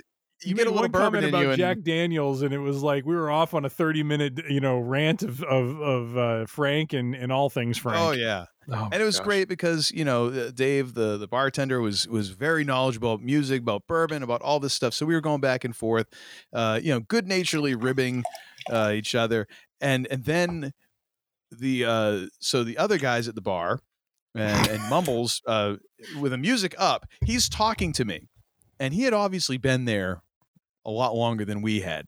Yes. And so he's talking to me and I'm catching maybe 50% of what he's saying. Yeah. Maybe. Yeah. So I'm just kind of like, yeah. And the whole time thinking like, I'm hoping, I really hope I haven't just agreed to like pull a bank job in 30 minutes. Like I got no idea what the hell we're talking about. Danny Ocean, and he's saying, "Are you in or you're out?" And he's like, exactly. Oh, he's in. Great. Yeah. No idea. But also like this dude has this, like his eyes are just kind of getting wider over the course of the night. And I'm like, let's just get out of here without making Mumbles angry and getting into a fight. Because quite honestly, we don't stand a chance. Because Mumbles looks like he might have just gotten out of lockup like an hour ago, and this was like where he got dropped. I just love the fact that every time you tried to like talk about something or make a point, you got 3 words in, and he was already talking over you. Which made me feel bad because then I'm like, so this is what it's like to be Tim on the podcast. It's like, damn it, I owe him so many apologies. But yeah, unbeknownst to me, as we're sitting there and we're wrapping up the night of this vigorous discussion and laughter and bourbon, Tim is getting his Fitbit signals that all of a sudden the old ticker is starting to race, so that's great. I blame it on the 122 proof barrel is what I blame it on. It might have been. It broke me. But yeah, so then we had to zip back in the Uber. Meanwhile, I'm thinking, great, we're gonna have to get the man they call Tim to the hospital in Denver, and we're both drunk. This is gonna be fan-friggin-tastic. What could possibly go wrong? Oh man. So yeah, but that all's well that ends well. After I'm going to say I'm browbeating him into calling his doctor. Uncle Todd was very encouraged. I saved his life. You I were saved the man they call Tim's life, ladies and gentlemen. Lord. I saved a man's life that night. I did not perform surgery, but I saved a man's life. You learned from my lessons the following morning, because I had to teach Uncle Todd about how to frame the narrative, and he did beautifully. Yes, thank you. You did encourage me to chat with the doctor on call. We did, and it wasn't encouraging. I was essentially yelling at you. I'm surprised we didn't get like the owners of the Airbnb. I was trying to explain back. to him the process under which I've been through many times before. This was not anything I hadn't already dealt with, and I had the medication with me that I needed to take. And so once once the doctor said it was okay to take the med, I took the med, and within about 30 minutes, I was back down to normal again and just had a good night's sleep. So all was good. Yes. Although I was debating about telling you that I was back to normal when it happened, except for the fact that Uncle Todd had finally drifted off to sleep, and I didn't have the time to wake him up. I was sleeping like a rock. Oh my gosh. Approximately 30 seconds after I laid down, between like 18 pounds of Indian food and then like a bottle and a half of bourbon sloshing around in my gut. My body was like, we go sleepy now. Yes. Like, yes, we do. Yes, you do. Yes, we do. Yes.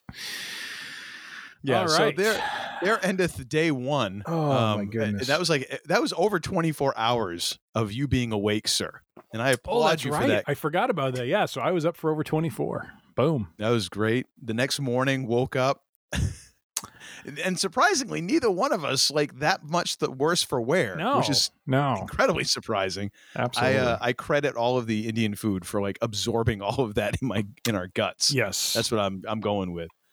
That's the story.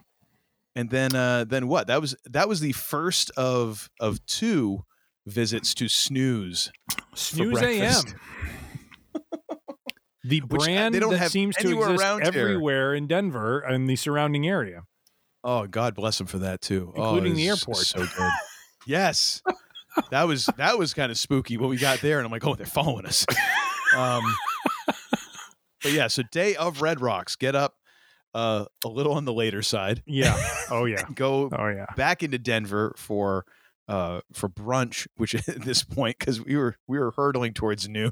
Oh my gosh. By the time we got ourselves in gear. I think by the time we were done, it was like 1:30 or 2. I mean, it was like day's like 3/4 over at this point. Well, it didn't hurt that I got like 3 breakfast tacos plus a pancake. Oh my God! No, that was right. that was the other time. That was day 3. That was day 3. Yeah, like 3 breakfast tacos and like coffee and just we gorged ourselves. And I had the 30-minute latte. I had my omelet, and then I had a side of bacon.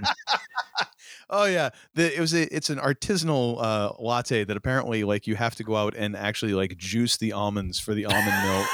You have to pick the beans, roast them, then you are able to grind them into espresso to make a latte. Indeed. And then Tim says, "Oh, I need sunscreen for the concert tonight." Before we get there, wait a minute. So I finished my breakfast and I'm sitting here, and I swear someone from the staff has slid a 4th taco onto your plate because you're still eating your tacos. Because I was just talking too much. That's the problem. And I'm like, this is like the never-ending plate of tacos because I thought you ate all 3 of them already. Oh, dude, you just like said the magic. Never-ending plate of tacos is like, that's a dream come true for me, dude. Come on now, tell me. You know what? I don't fully trust anyone who would not take a never-ending plate of tacos. Mm-hmm. Like I don't think I could trust that person. Gotta have for it. anything. Gotta have it. You know.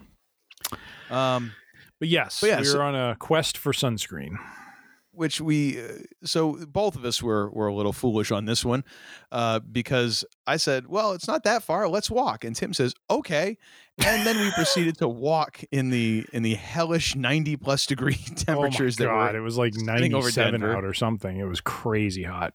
Just sweating, having random people like doing karate on street corners and yelling and other things. Sure, and we weren't suffering from the heat stroke. Somebody was, and I mean, it was 50-50, really. So we did that. The sunscreen is funny only because of what happens later in the day, because then we finally get all this taken care of, get back to the rental car, drive back to the shed, and Tim's doing something. He's trying to figure out Wi-Fi or something like this, and I'm just like, I'm gonna lay down on the couch for a minute. I'm just laying there. And I was just about to doze off a couple times, and then Tim would say something to me. I'm like, yeah. I had no idea. Oh no. And finally I'm like, you know what? I don't care. I'm taking a nap. I was like, dude, I'm laying down for a nap. And you kind of scoffed at me. I did. A nap. Weak-willed person. Who would ever need a nap? Approximately 8 minutes later, you could hear from the bedroom. Tim absolutely out cold, like he'd been frozen cryogenically. Both of us just passed out. Food coma. Wake up, and I was like, all right, just about time to drive to Red Rocks, ain't it? And what was the comment I made to you that was true for both of us, which is there, and this is meant to be a slight against our kids, but it's just in general, like trying to mobilize a family quickly to get out the door is a very challenging thing. And we set our alarm for, like, we wanted to leave at 4:30. I think we set it for like 4:15, but to our credit, we were out the door, Johnny on the spot at 4:30 in the car, ready to go. Yep. For the tsunami. Which is remarkable. Yeah. So then we drive up, and I looked at the weather. It's supposed to be a little rain.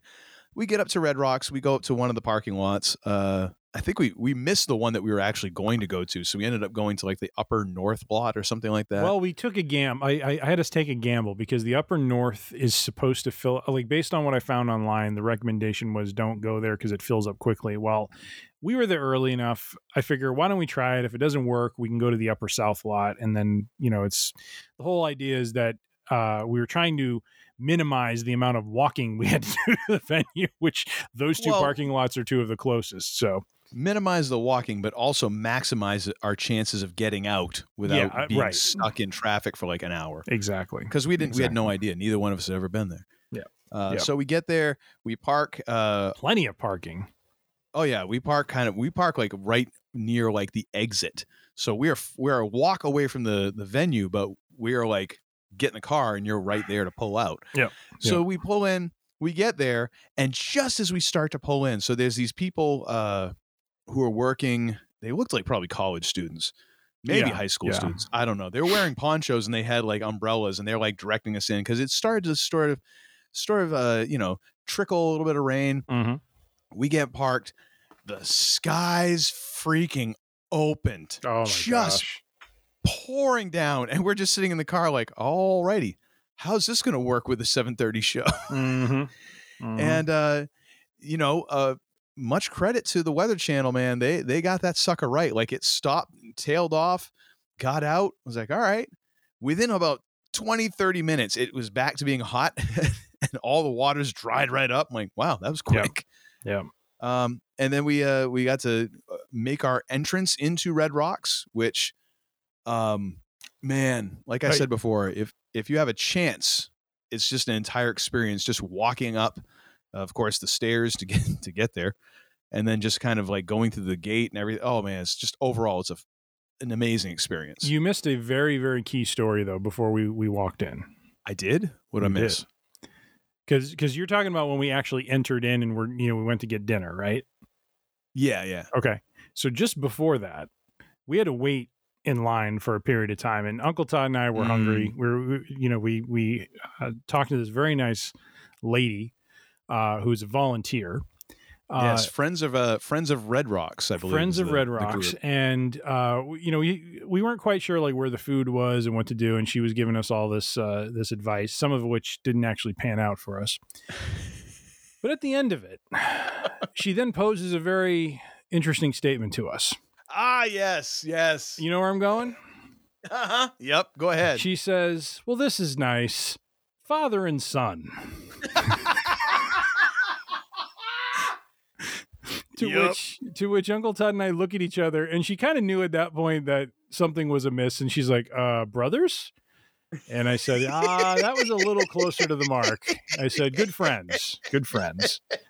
And we had a good laugh. And then we walked away, and you and I looked at each other, and we got this exact same response for both our wives when we texted them the story. So which one did you guys decide was the father? Well, Dad, I don't know. Oh my gosh. So that was hysterical. That was hysterical. Great. And everyone I've told that story to since I gotten back, I get the same reaction, just giddy laughter, because it is just so funny. So funny to think about. Oh my gosh.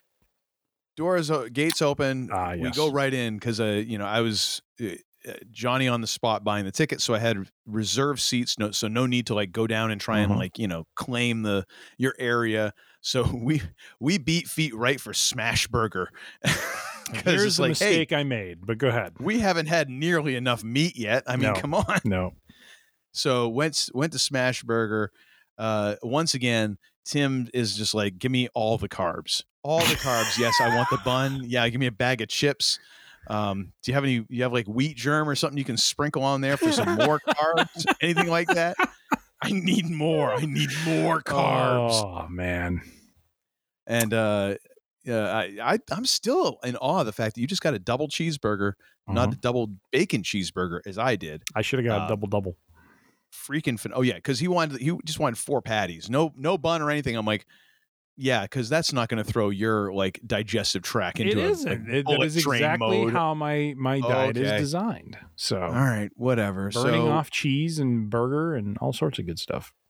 Yeah, so we did that. Hit the visitor's center, which is kind of a cool museum. Yeah, and all was that cool. Stuff. That was cool. Rushed right through that because it was getting close to showtime by this time. So go back up, and one of the things that the very nice volunteer lady had told us is there's a merch table for the bands at the top of the amphitheater, and then there is a merch table for the bands at the bottom, down towards the front. Wow. Now, she neglected to say which side it was on, so our seats are on the left side. I think the other merch table was on the bottom right side because there were photos of it.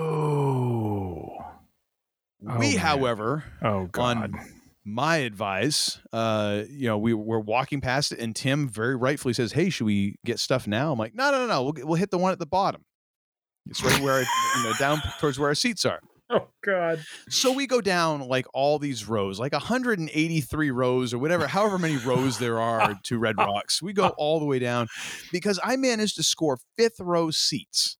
Which kudos to you, sir. Kudos. Thank you. However, that's not what Tim was saying when we got all the way to the bottom, and ain't no merch stand down at the bottom. Oh God! There's just bathrooms and a couple drink stands, and he kind of looks at me, and I'm like, "Well, I guess we ought to go back up and get the merch first before the show starts." So we got to climb all 183 rows back up. Oh my God! All the way up the stairs. The one positive was the fact that Tim was so out of breath that he couldn't say "I told you so." So that was it. And I'm doing pretty well. Like the first third, I was like, "Oh, this isn't so bad. I've been doing plenty of cardio, working out, and all that." Second, third, I'm like, "All right, it is pretty far." By the last bit, I'm like, "Oh God, I'm dying. What's happening?" So hit the merch table. Man. Luckily, there was a bit of a line, so I could catch my breath, so I could actually tell the people behind the main merch table the stuff that I wanted. Yeah. Otherwise, I would have been just pointing, going. You and I both, man. You came from the front, did you? Yeah. So good Lord. Oh, you okay over there? Jeez. I gave myself asthma just from doing that. That's great. I now have emphysema from that joke. I hope you all enjoy it. So get the merch, head back down to the seats, and then proceeded to just go through one of the best shows I've ever been to. The only other time I've ever had better seats to see Tower of Power was a couple of years ago. I pre-COVID got a chance to go down to Brooklyn Bowl in Brooklyn, New York. Nice. And was literally first row, like arms up on the stage right in front of the horn section. Wow. that's the only other time I've had better seats than this. And even that, this was even more amazing. Just because of the venue, because Red Rocks, a couple of people have asked me like what it's like. I'm like, it's like walking into a cathedral, but with a better sound system and beer. Mm-hmm. You know, it's just awe-inspiring. And you can see the night sky. It's just, gorgeous. I mean, it's amazing in every respect. And for me, sound quality and mix was like on point. Mm-hmm. It was great. Yeah, I was going to say real quick, for me, that had to have been the closest I think I've ever really been to the actual, to the stage for any sort of musical act that I've seen. Because I'm not typically one that does a lot of concerts, but when I do go, I typically, settle for, seats that are not crazy, in terms of expense or. Because he's buying for the fam then, not just himself. He can't go first class. He's like, oh, if it's just me. That's what it is. You got to have the first class. So I want to make sure I get the hot towel. I want all the stuff. That's right. And, where's my slippers? And so Uncle Todd gave a fine, fantastic birthday gift of a fifth row seat, front and center, right there, watching the band.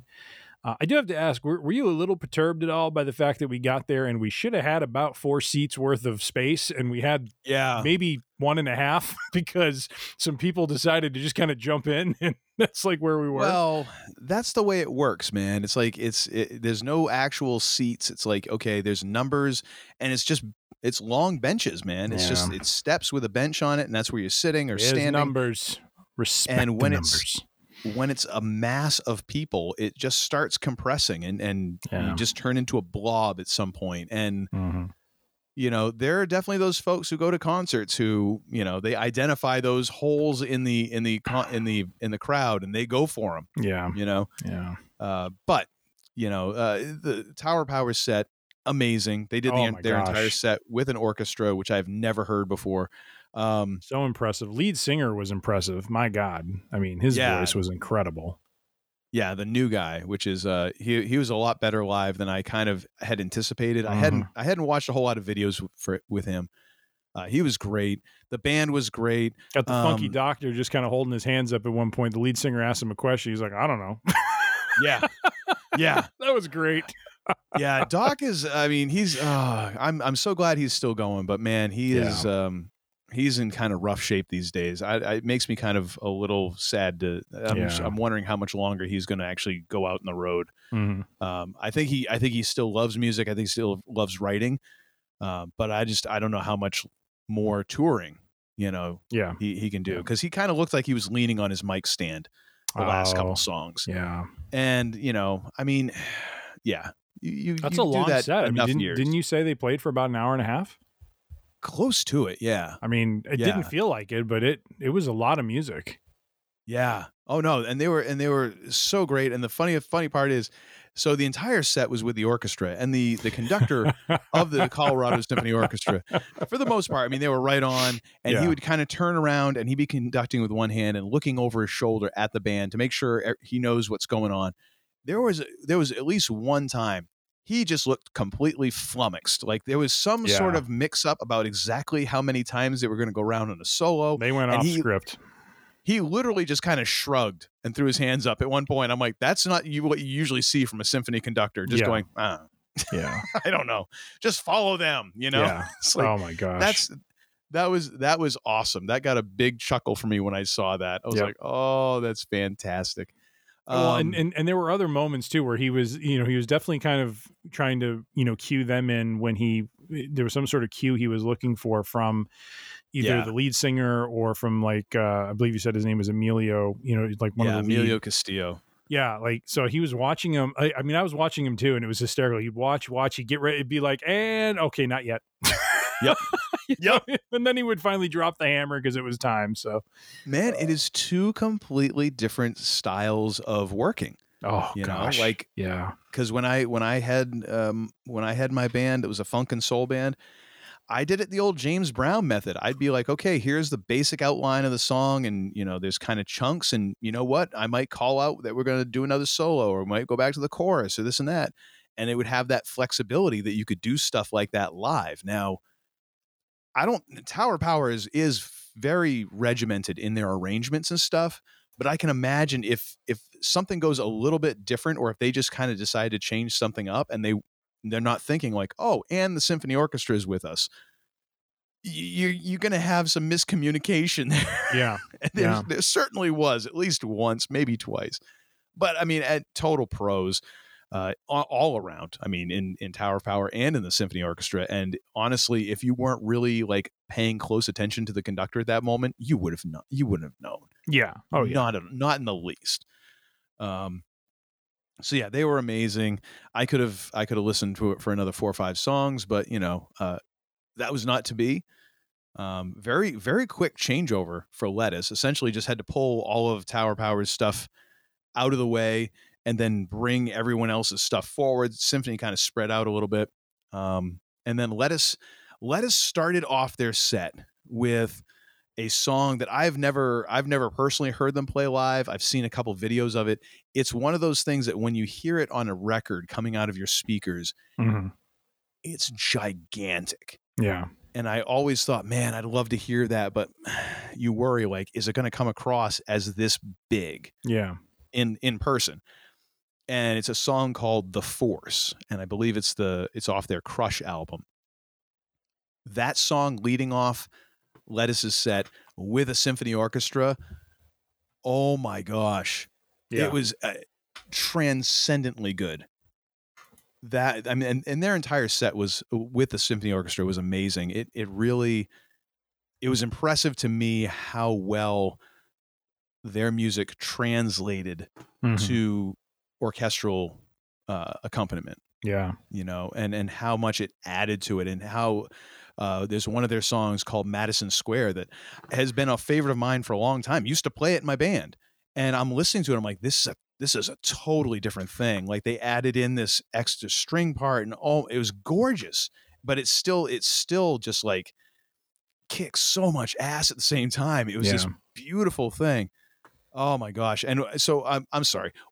I just completely shot past all of your opinions on Tower of Power because this is your first time seeing them ever in concert. So let's rewind. What were your first impressions of Tower of Power? When they started, and I forget the song that they started with. It was like, I Like Your Style, or yes. Yeah, I think so. No, just, it was a great intro by the symphony, and then it just kind of goes into this really, energetic song. And I mean, it was infectious. You couldn't, if you couldn't get up on your feet, you had to have a good health reason not to, you know what I mean? Yeah. And no, I mean, I was just captivated by the whole thing. I mean, they were just so good and so fun, and just had, I think there was one point where the lead singer kind of sat and was playing just him on keyboard sort of song, and I think that's when we kind of sat down for a little bit, realized how much my lower back was aching. Like, my back. But no, I mean, they came back, Digging on James Brown, Soul Vaccination. I mean, it was fantastic. Let's be very transparent here. I'm a 100th of a fan of Uncle Todd and our friend Jim, who came on and talked about, these men have put hours and hours of their time into their fandom. And I am simply along for the ride. But I love the music. The music was fantastic. Definitely inspired to get back into, playing my bass a little bit more. Although I haven't started, I need to get there at some point.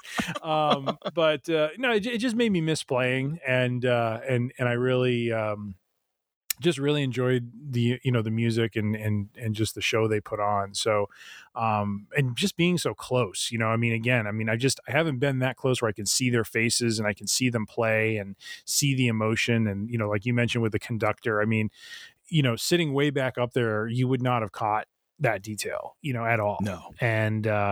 And so it was very, just a great experience to be able to be like that close and hear them play and see them play and, and just experience it all. So I really enjoyed it. I didn't, some of the songs I really didn't know the name of, or like I said, I'm not a diehard fan. So I didn't pick up on some things, but I just appreciated what I heard, and it was excellent. And then Lettuce was just, I didn't know what to expect from it. I mean, I think I think you had made a recommendation for one of our very early in and other things, and I might have listened to them for a little bit, but really came in with no concept of what they were going to put on, and it was really cool. It was probably, I mean, would it be wrong to say that they're just kind of they're not TOP in the sense that they're trying to do TOP, but they're in the same ballpark of genre but doing a more modern take. I mean, it seemed like they were leveraging a lot more effects pedals and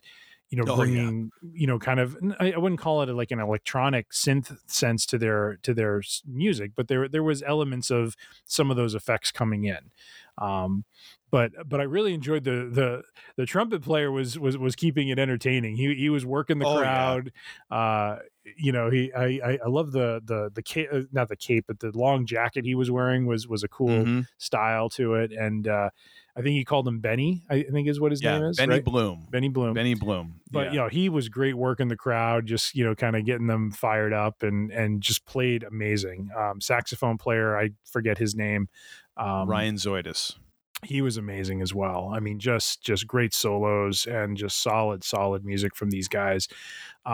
They were, as I told my family as I was showing the pictures to them that I took, I'm like, you're going to notice there's a bit of a fog as we get into these later pictures. And we were outdoors and there was a breeze, but it was not enough. So. Yeah, there was a couple times when, you had told me, like, I was trying to wait to catch my breath until the fog had moved, but it didn't. I'm like, no, that's not going to happen. No, I think I got 3 different flavors of weed right there. So yeah, you felt like you owed some money to the people around you. Like, I'm sorry, I was copping off of that. Here's a 5. Here's a 5 for you. Oh my gosh. So no, it was, but it was great. I mean, it just instrumental. They had some vocal songs, but a lot of instrumental. And I dig that. I love. It was one of the things I always enjoyed. I saw 2 concerts with Rush and I loved watching them play and just the musicianship and everything. And, like I could just look at each one of them and just get something really different from each of them. That was really cool. The bass player, I'll let you fill in the name because I don't know him. Jesus Coombs. Yes. Watching the bass player, I mean, make it look effortless, the way he was playing was just amazing. The guitarist was amazing to watch. The drummer was amazing to watch. I'm forgetting not Nigel playing the Nigel Hall playing the keyboards and some vocals. He was phenomenal. So just all around a solid outing from them. And then, the symphony goes off, and sorry if I'm jumping ahead. I'll throw it back to you to get your thoughts, but no. This is, I'm curious as how you're going to phrase this one. Well, so the symphony exits and Nigel does this announcement and says, "Hey, we're going to take a short break. But we'll be back and we'll do some music." So I'm getting ready to sit down because my back, and all of a sudden the band comes out again. And I think Nigel gets on a quick conference. Nigel gets on the mic. He's like, apparently I was mistaken. We're going to start playing now. Yeah. So, which was kind of weird because I'm like, I know you guys have played longer than this, and there's no shifting of anything around. Like the symphony's just walking off. Yeah. Like, well, okay. Yeah. So we were in for a treat there, and so we got another. Gosh, was another hour and a half because it wasn't like a encore or anything. It was at least an hour of just lettuce. Yeah. Yeah. Yeah. And they played a ton of stuff off there. The newest album they have is called Unify from 2022 this year. And they played a bunch of stuff off of that, which is, I had no problem with it because, oh my gosh, it's a great album. You ought to go listen to it. Download it right now. It's a phenomenal album, and they did a ton of stuff off of that. But they also reached back for some older stuff because they played their version of Move On Up, which is an old Curtis Mayfield song that they covered years and years ago. And I don't know how much they've been playing it lately, but they played it with the symphony, which was awesome. And then in the middle of it, they broke down to just Nigel on piano and vocals. And I couldn't tell. I want to say that he was doing another Curtis Mayfield song in the middle of that song. And then they brought it back to Move On Up, which was just crazy good. Nice. But yeah, that whole thing was great. The like false start and then comeback was great. Yes. Yeah. And just even their set, like I really feel like this lineup of Lettuce, because I've been following them for years, it really just kind of has solidified. Like it really feels like the band is just like, yes, we know exactly who we are, what we're doing, and all that. And it's really kind of interesting to me because the horn players have more effects pedals, I think, than the guitar player has on stage. Yeah. So Adam Smirnoff, Schmeens, he actually doesn't seem, I don't think he changed guitars once. Seems to have a pretty clean setup. Like he has a couple effects, but oh my gosh, like Benny and Ryan have way more effects pedals in front of them. Oh yeah. Which is hilarious to me. That's like the horn players are the ones who are like doing all this heavy lifting. And of course, Nigel's got like the circle of death, with keyboards and all that stuff. But yeah, oh my gosh, it's such an incredible band. And of course, Adam Deitch, I'm sure I mispronounced his last name because I've heard it pronounced about 6 different ways and I never know which one, so I just go with that one. The drummer is just otherworldly in terms of the beats that he comes up with and the way that he manages to just drive a song without actually driving it necessarily, you know what I mean? Yeah, just great. The whole thing was great. And again, the sound mix was like for 99% of the show was top notch. Yeah. Which is not always the case at concerts, because you can go to some shows and it's just like, what's going on here?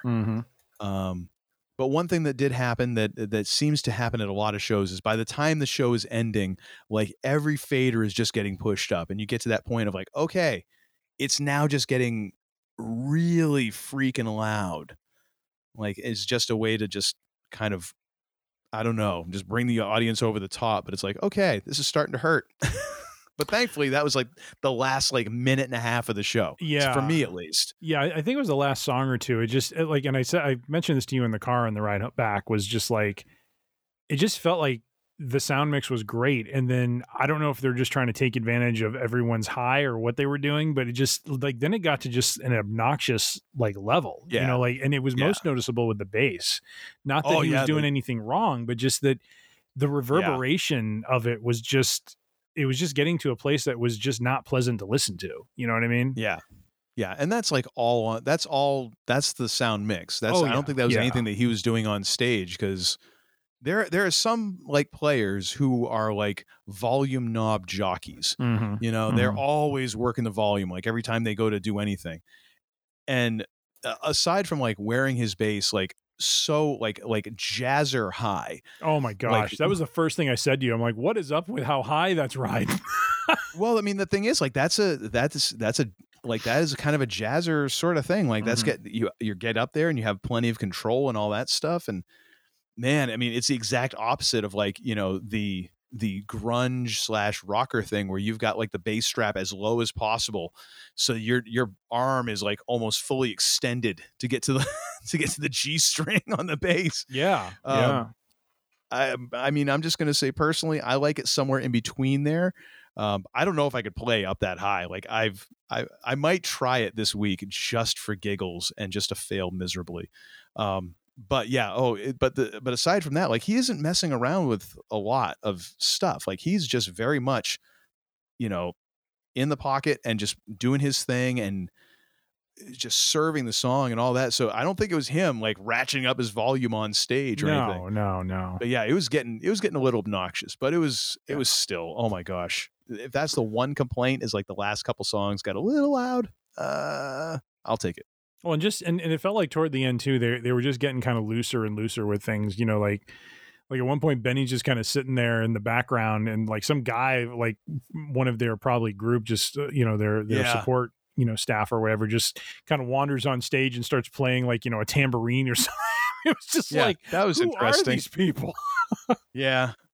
But hey, it was all good. I mean, it again, it was fun. It was fun. And the music, I mean, I'm kind of loading up on their past records, as well as TOP, to listen to that, because I really enjoyed it. I mean, I'm just like, man, I'm very thankful, sir. It is going to come off sound a little mushy when I say this, but I am thankful for friends like you who expose me to this sort of music. You know what I mean? Like I don't wander. My path does not go in this direction oftentimes of my own free will. So I just kind of appreciate the exposure to it and getting to hear, some different quality music. So thank you.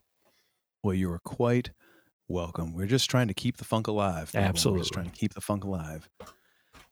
So then, of course, quick drive back to the shed. And hey, I don't know how our much. location was top notch, sir.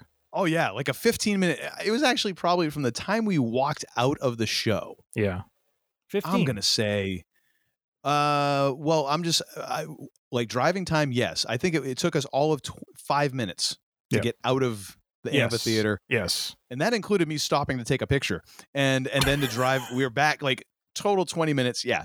Like from the last beat was good choice on finding that place. Cause that was like cake getting out of there. It was great. This is when the shed started to grow on us because we were 15 to 20 from downtown Denver. We were 15 to 20 from Red Rocks. It was just like the perfect spot.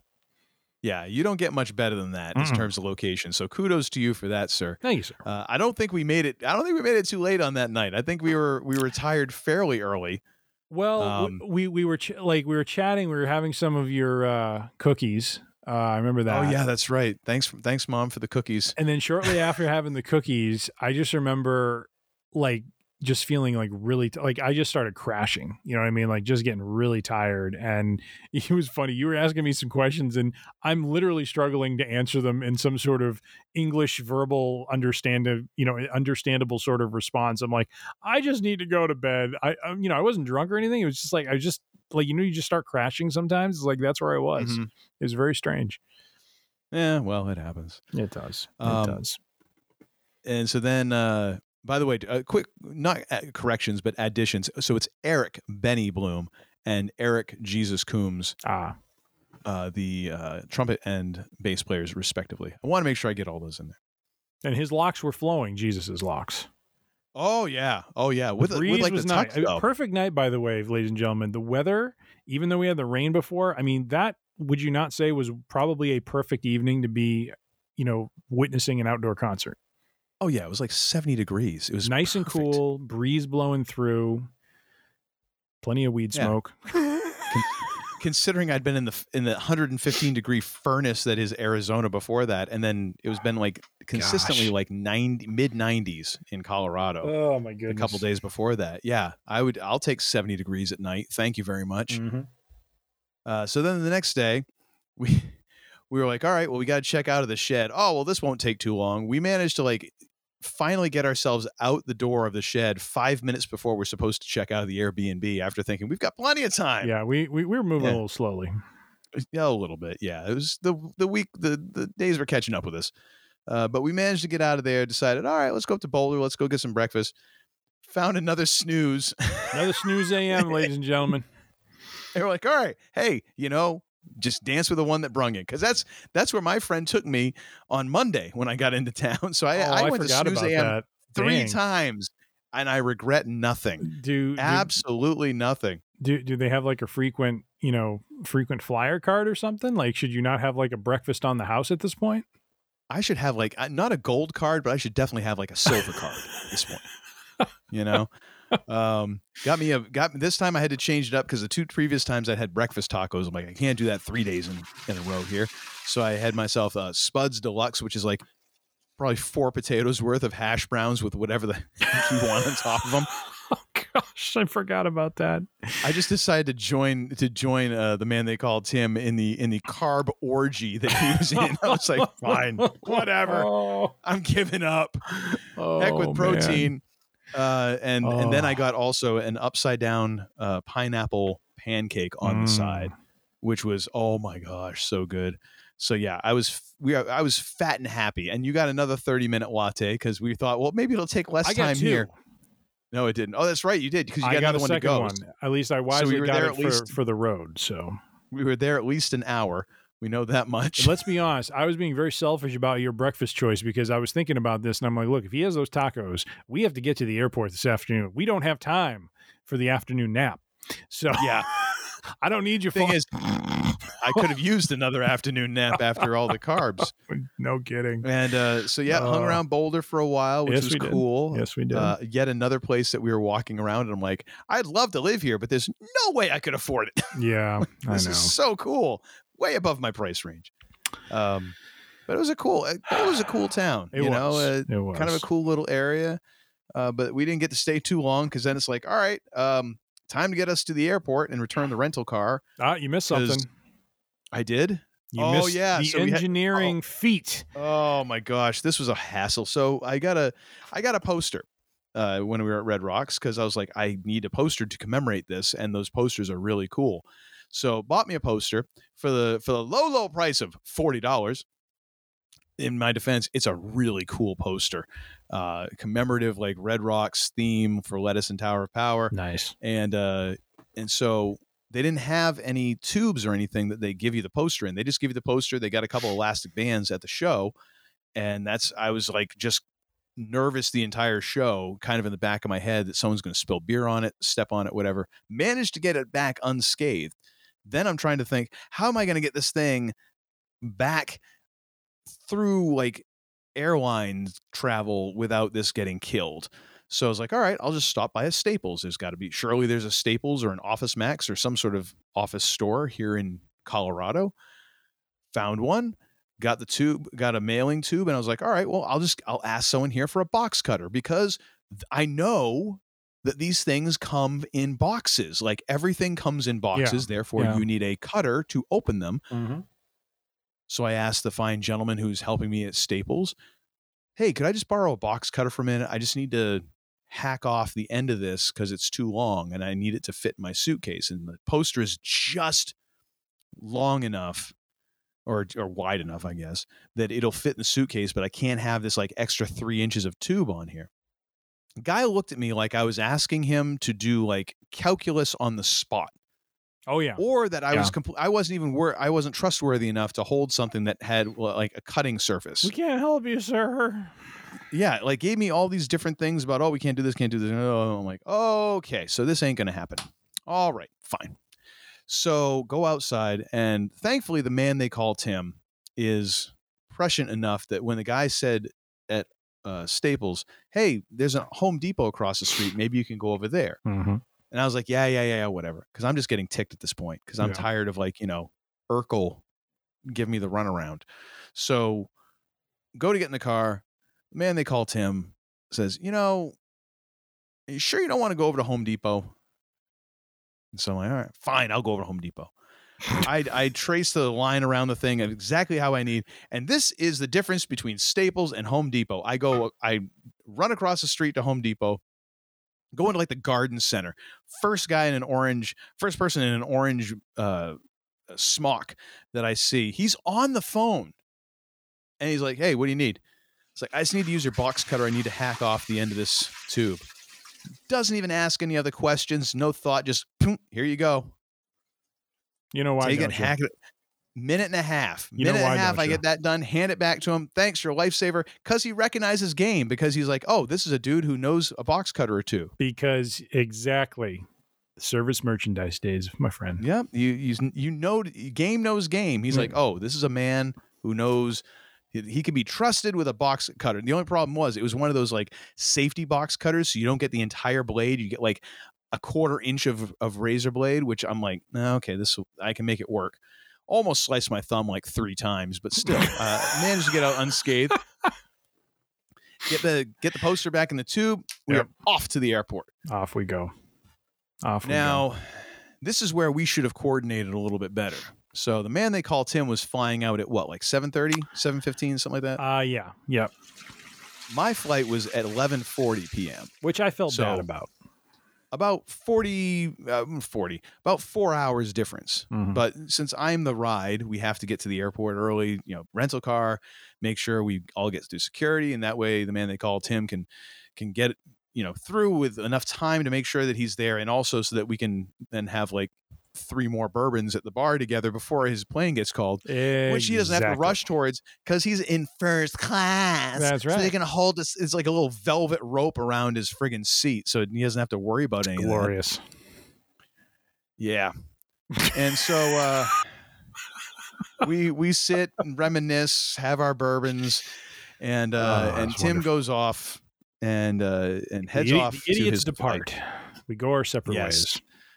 ways. And then I had to go from Terminal B, which was pretty nice, to Terminal C, which was like the third world country of JetBlue. No, I'm kidding. I'm kidding. Although the funny part was, like, the JetBlue half of it was kind of like on the more threadbare side, had not been updated a lot. Oh dear. If you go the other direction, like the entire Southwest terminal looks like an Apple store. Like, it's brand new. Everything is like white kind of walls and tables and all this. Like, it is. It looks like a freaking Apple store. I'm like, this does not make sense. Like, I don't think Southwest and think like uppity. Yeah. But anyway, so I've got plenty of time. So I'm texting and blah, blah, blah. And I'm already trying to just kind of get my head around the fact I'm going to be spending like the next 4 hours sitting in an airport terminal. No, actually, it's like 4.5, 5 hours at this point, because you're still like on the ground. And then this jackhole here texts me and is like, they don't even have any video on my flight. I'm like, oh. He's already got him. Like, they're asking him what he wants for his meal. I'm like, your flight's like an hour and a half. Why do you even get a meal? Like, I barely got a pack of like popcorn tossed at me, on my flight.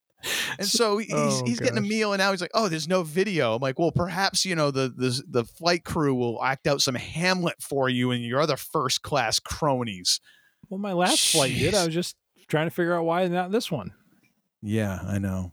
Excuse me, I'm not used to this sort of traveling.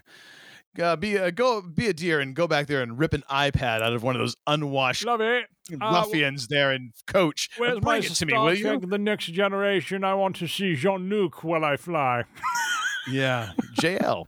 Good old JL. So, oh man. So he's texting me about this. I'm like, oh, poor baby. Yeah, as I'm sitting there like next to 3 people with a cough and 5 kids that are like smacking me in the back of the head with a wiffle ball bat. I'm like, I feel so bad for you.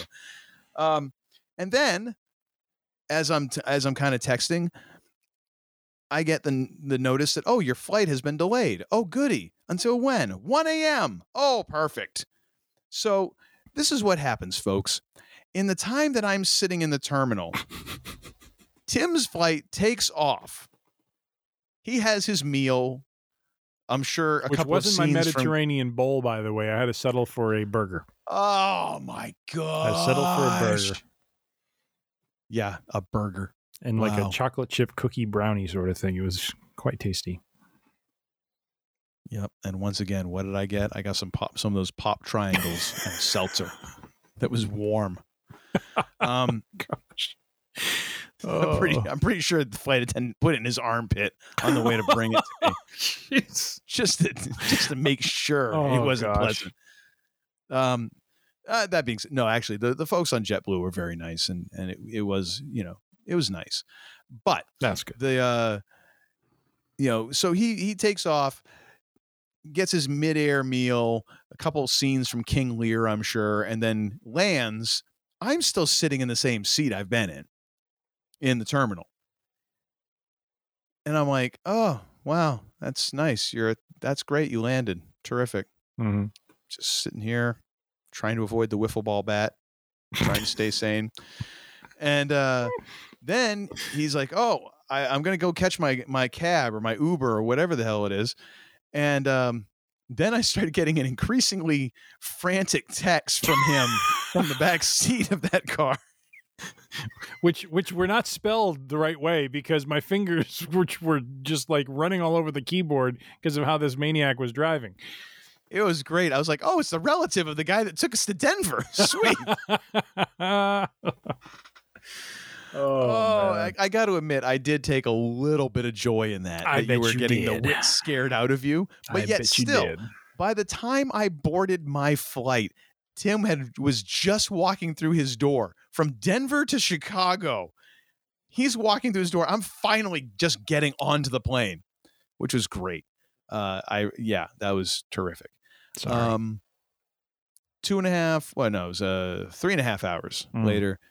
Land in Boston, Massachusetts, from where I am going to bus back to Portland, Maine. Mm-hmm.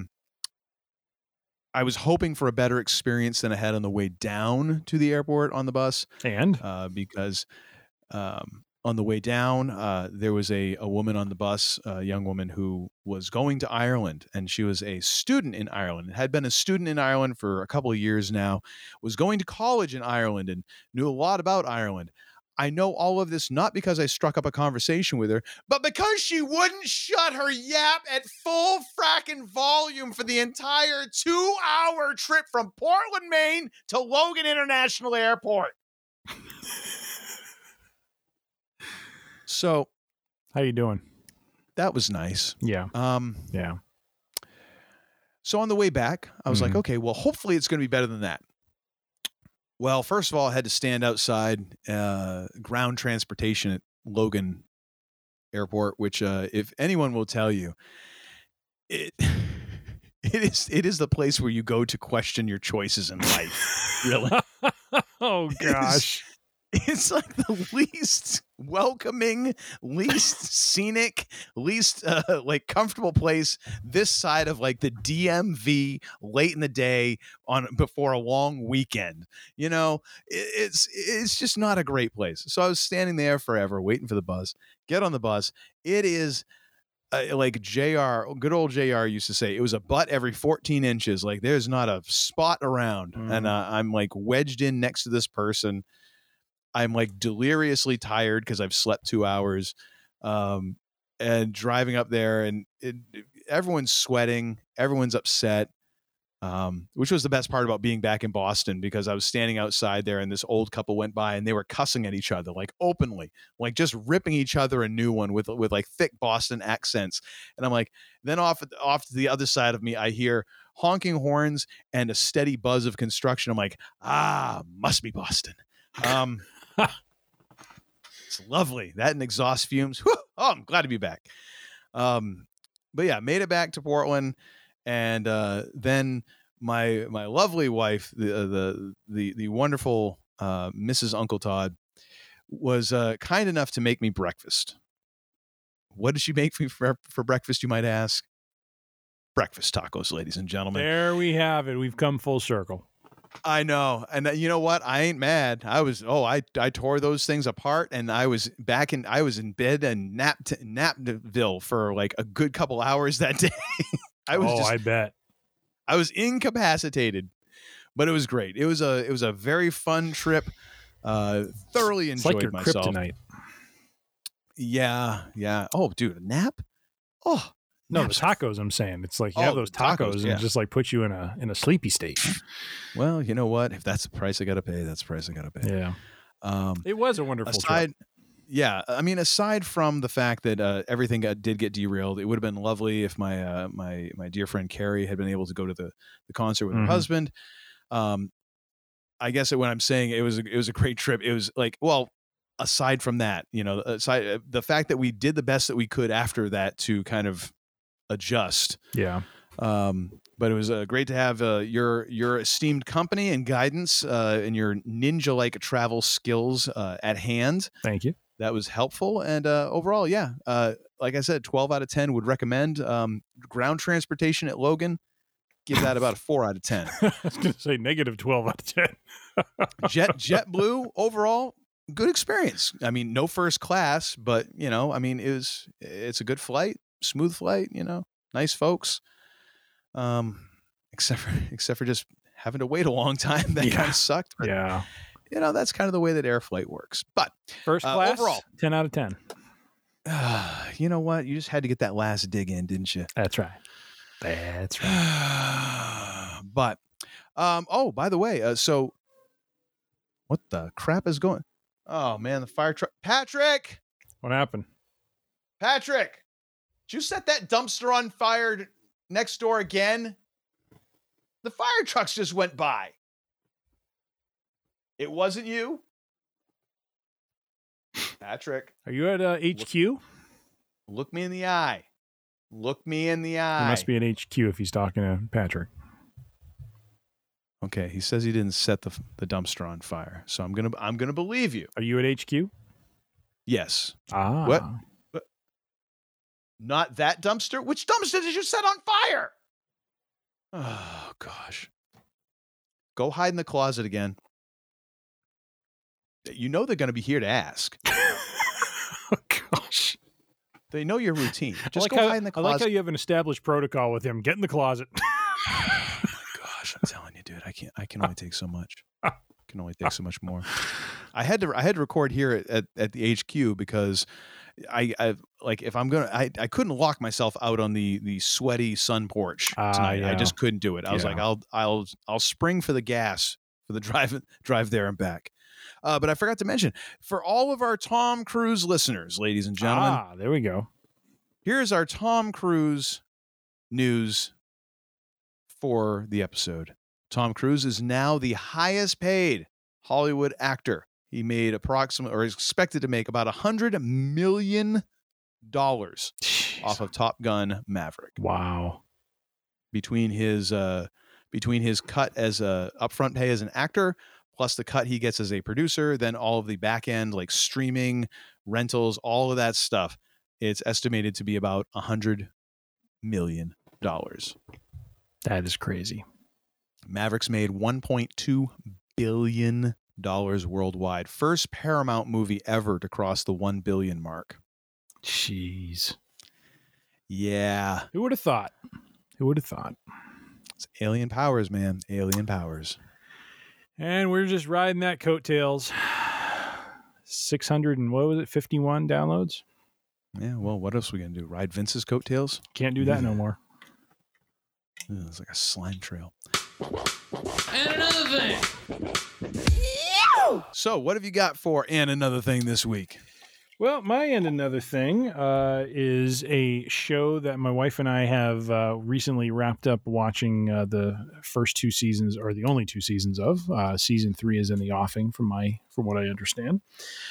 Is the morning show on Apple TV Plus, starring Jennifer Aniston, Steve Carell, and a host of others. Isn't Reese Witherspoon in that thing too? Yes, thank you, Reese Witherspoon, okay. And then there's another gentleman who's famous actor whose name is escaping me, but as is is often the case with me, I did not do my research, so I look foolish. But nonetheless, great show. I would recommend checking it out. It is a story based around a TV morning show, and I love the fact that it kicks off with really right from the get-go, it kicks off with kind of a scandal that kind of it's a catalyst that launches into everything else that happens across the first 2 seasons, and just the ripple effect of all of it. But really enjoyed the story, which takes a bit of a focus, and especially in season 1, looking at kind of the world through the female perspective a bit, and kind of shining a light on the challenges, and it's all fictional, but it is shining a light on I believe real challenges that are faced when you're kind of put into certain situations, and so I think they do a really artful way of kind of telling those stories and bringing them to light through the main narrative of this kind of scandal that rocks the show and rocks the network that the show is on. And so yeah, I would just highly recommend it if you haven't seen it. I mean, once again, a little bit behind the times, not 10 years, maybe 2, but I would definitely check it out. It is the morning show on Apple TV Plus, and it's really good. So check it out. Very nice. Very nice. What about you, sir? Well, I'm going to go with a book that has been on my to read list. I think I might have gotten this one from Tim Ferriss, but it could have been any number of folks out there, because I've started, and I would recommend this hack to anybody. I've started with a note in on my phone. I just have a to read list note on the app, and I kind of just, whenever I'm getting short on books, or if I'm at a library, or if I'm at a used bookstore or something like that, I take that out and I see if I can find anything. And this was on that list, and so kind of on a little book buying spree a little while back, kind of looking forward to this trip, I purchased this book, and It's called Reincarnation Blues by Michael Poore. And this is a crazy ride. It really is interesting. And it's so funny because I don't think I actually read any of this description that I'm kind of jaunting through right now, and I'm realizing just how much in the wheelhouse this is for me, because it's one of the reviews says Tales of Gods and Men akin to Neil Gaiman's Sandman as penned by a kindred spirit of Douglas Adams. And there's two of my binkies right there. And then this book made me laugh out loud. And then a page later, it made me sob, reminiscent of Tom Robbins and Christopher Moore. Horror finds humor in the dark absurdities of life. Tom Robbins is another one of my binkies. So this is like right in my wheelhouse. Nice. I'm just going to give you kind of like the tagline because I don't want to spoil anything that there's a little bit in the description that will kind of push you into the story a little bit sooner. I would actually recommend just getting this book and diving into it. But it's the kind of quick description is a wildly imaginative novel about a man who is reincarnated over 10,000 lifetimes to be with his one true love, death herself. Interesting. And it goes all over the place, and there's parts in it that are uproariously funny, and there's also parts that will just tug on your heartstrings, and there's parts that are kind of disturbing too. Like it covers the gamut, but it is so well written, nice, so well crafted, and really does, there's a lot of strings that get pulled, and they all kind of get tied up at the end in a very artful way. Nice. So I would highly recommend folks to give this a read. Reincarnation Blues. Very cool. Well, folks, we do certainly appreciate you all tuning in. Once again, it is time for us to bid farewell to all the members of the Free Range Idiocy congregation. Thank you for listening to our travel log of idiocy, and also for our complete BSing about professional wrestling and fantasy booking stuff that will never happen. If you're still around, by God, buy yourself a drink on us, please, which is really essentially equates to buy your own, because you have no way of getting money from us because we don't make any money off of this. The joke's on all of us. But thank you all very much. We do appreciate all the members of the Free Range Idiocy congregation. If you have not yet joined the congregation, it's very simple. All you have to do is to follow our podcast. Subscribe. Yes, that's what it's all about. Smash that subscribe button wherever it might be, or, click it. Whatever works for you. We're not here to advocate violence against subscribe buttons. That's just not our thing. We are all about empowering subscribe. Where the hell am I going with this? But you just can subscribe to the podcast. That's what you got to do. So you find us at freerangeidiocy.com.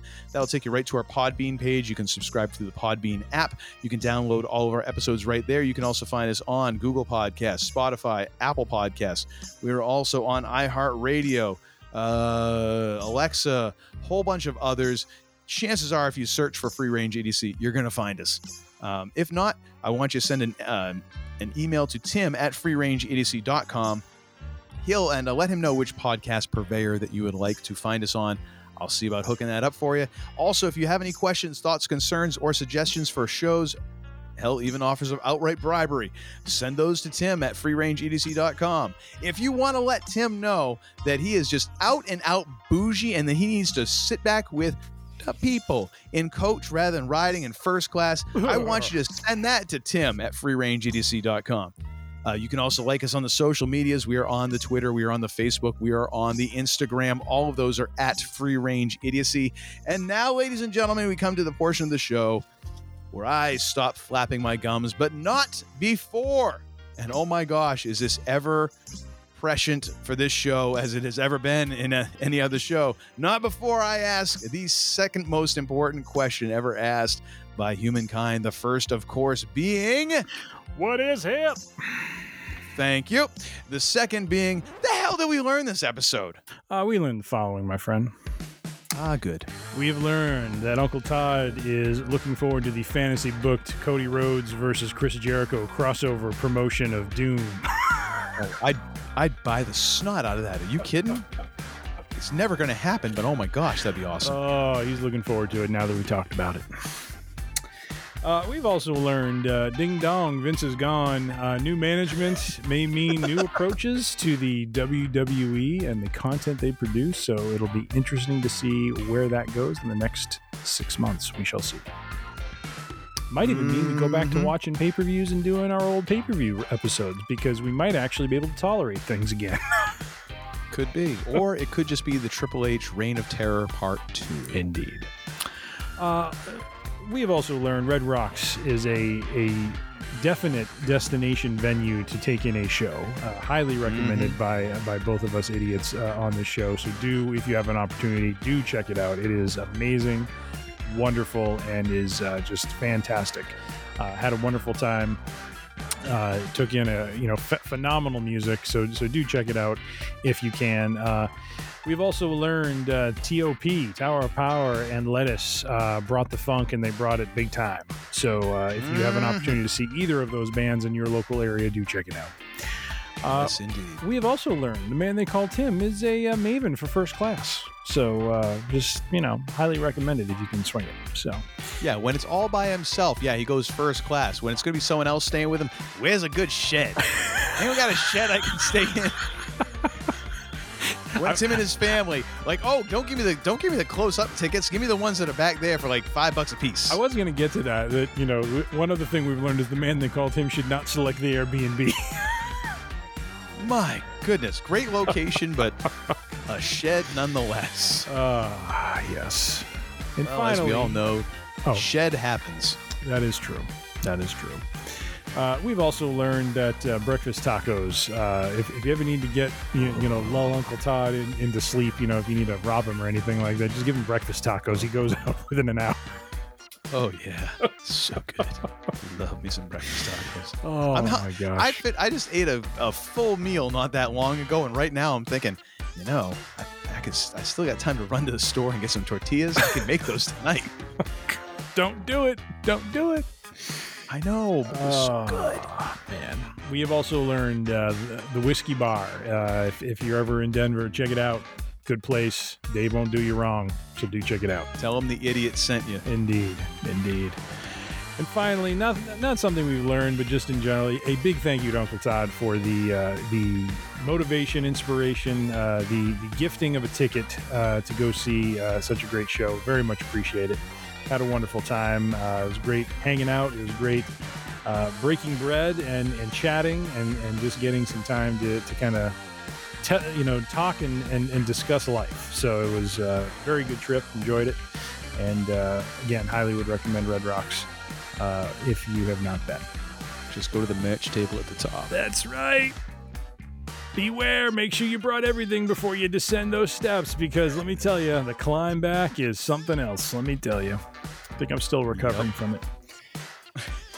With all that being said, we thank you, as Uncle Todd has already covered. We thank you for the listenership. Thank you for the downloads. And as we like to close things out, be safe, be healthy, be kind, be good to one another. And well, as we've already said, because what is hip is the most important question. Please remember to hit the lights on the way out, because we just can't seem to remember to save our lives. It's like I picked the wrong week to quit drinking. I beg your pardon, what did you say? Damn! You're such a disappointing pair. I prayed so hard for you. Get out. And don't come back until you've redeemed yourselves.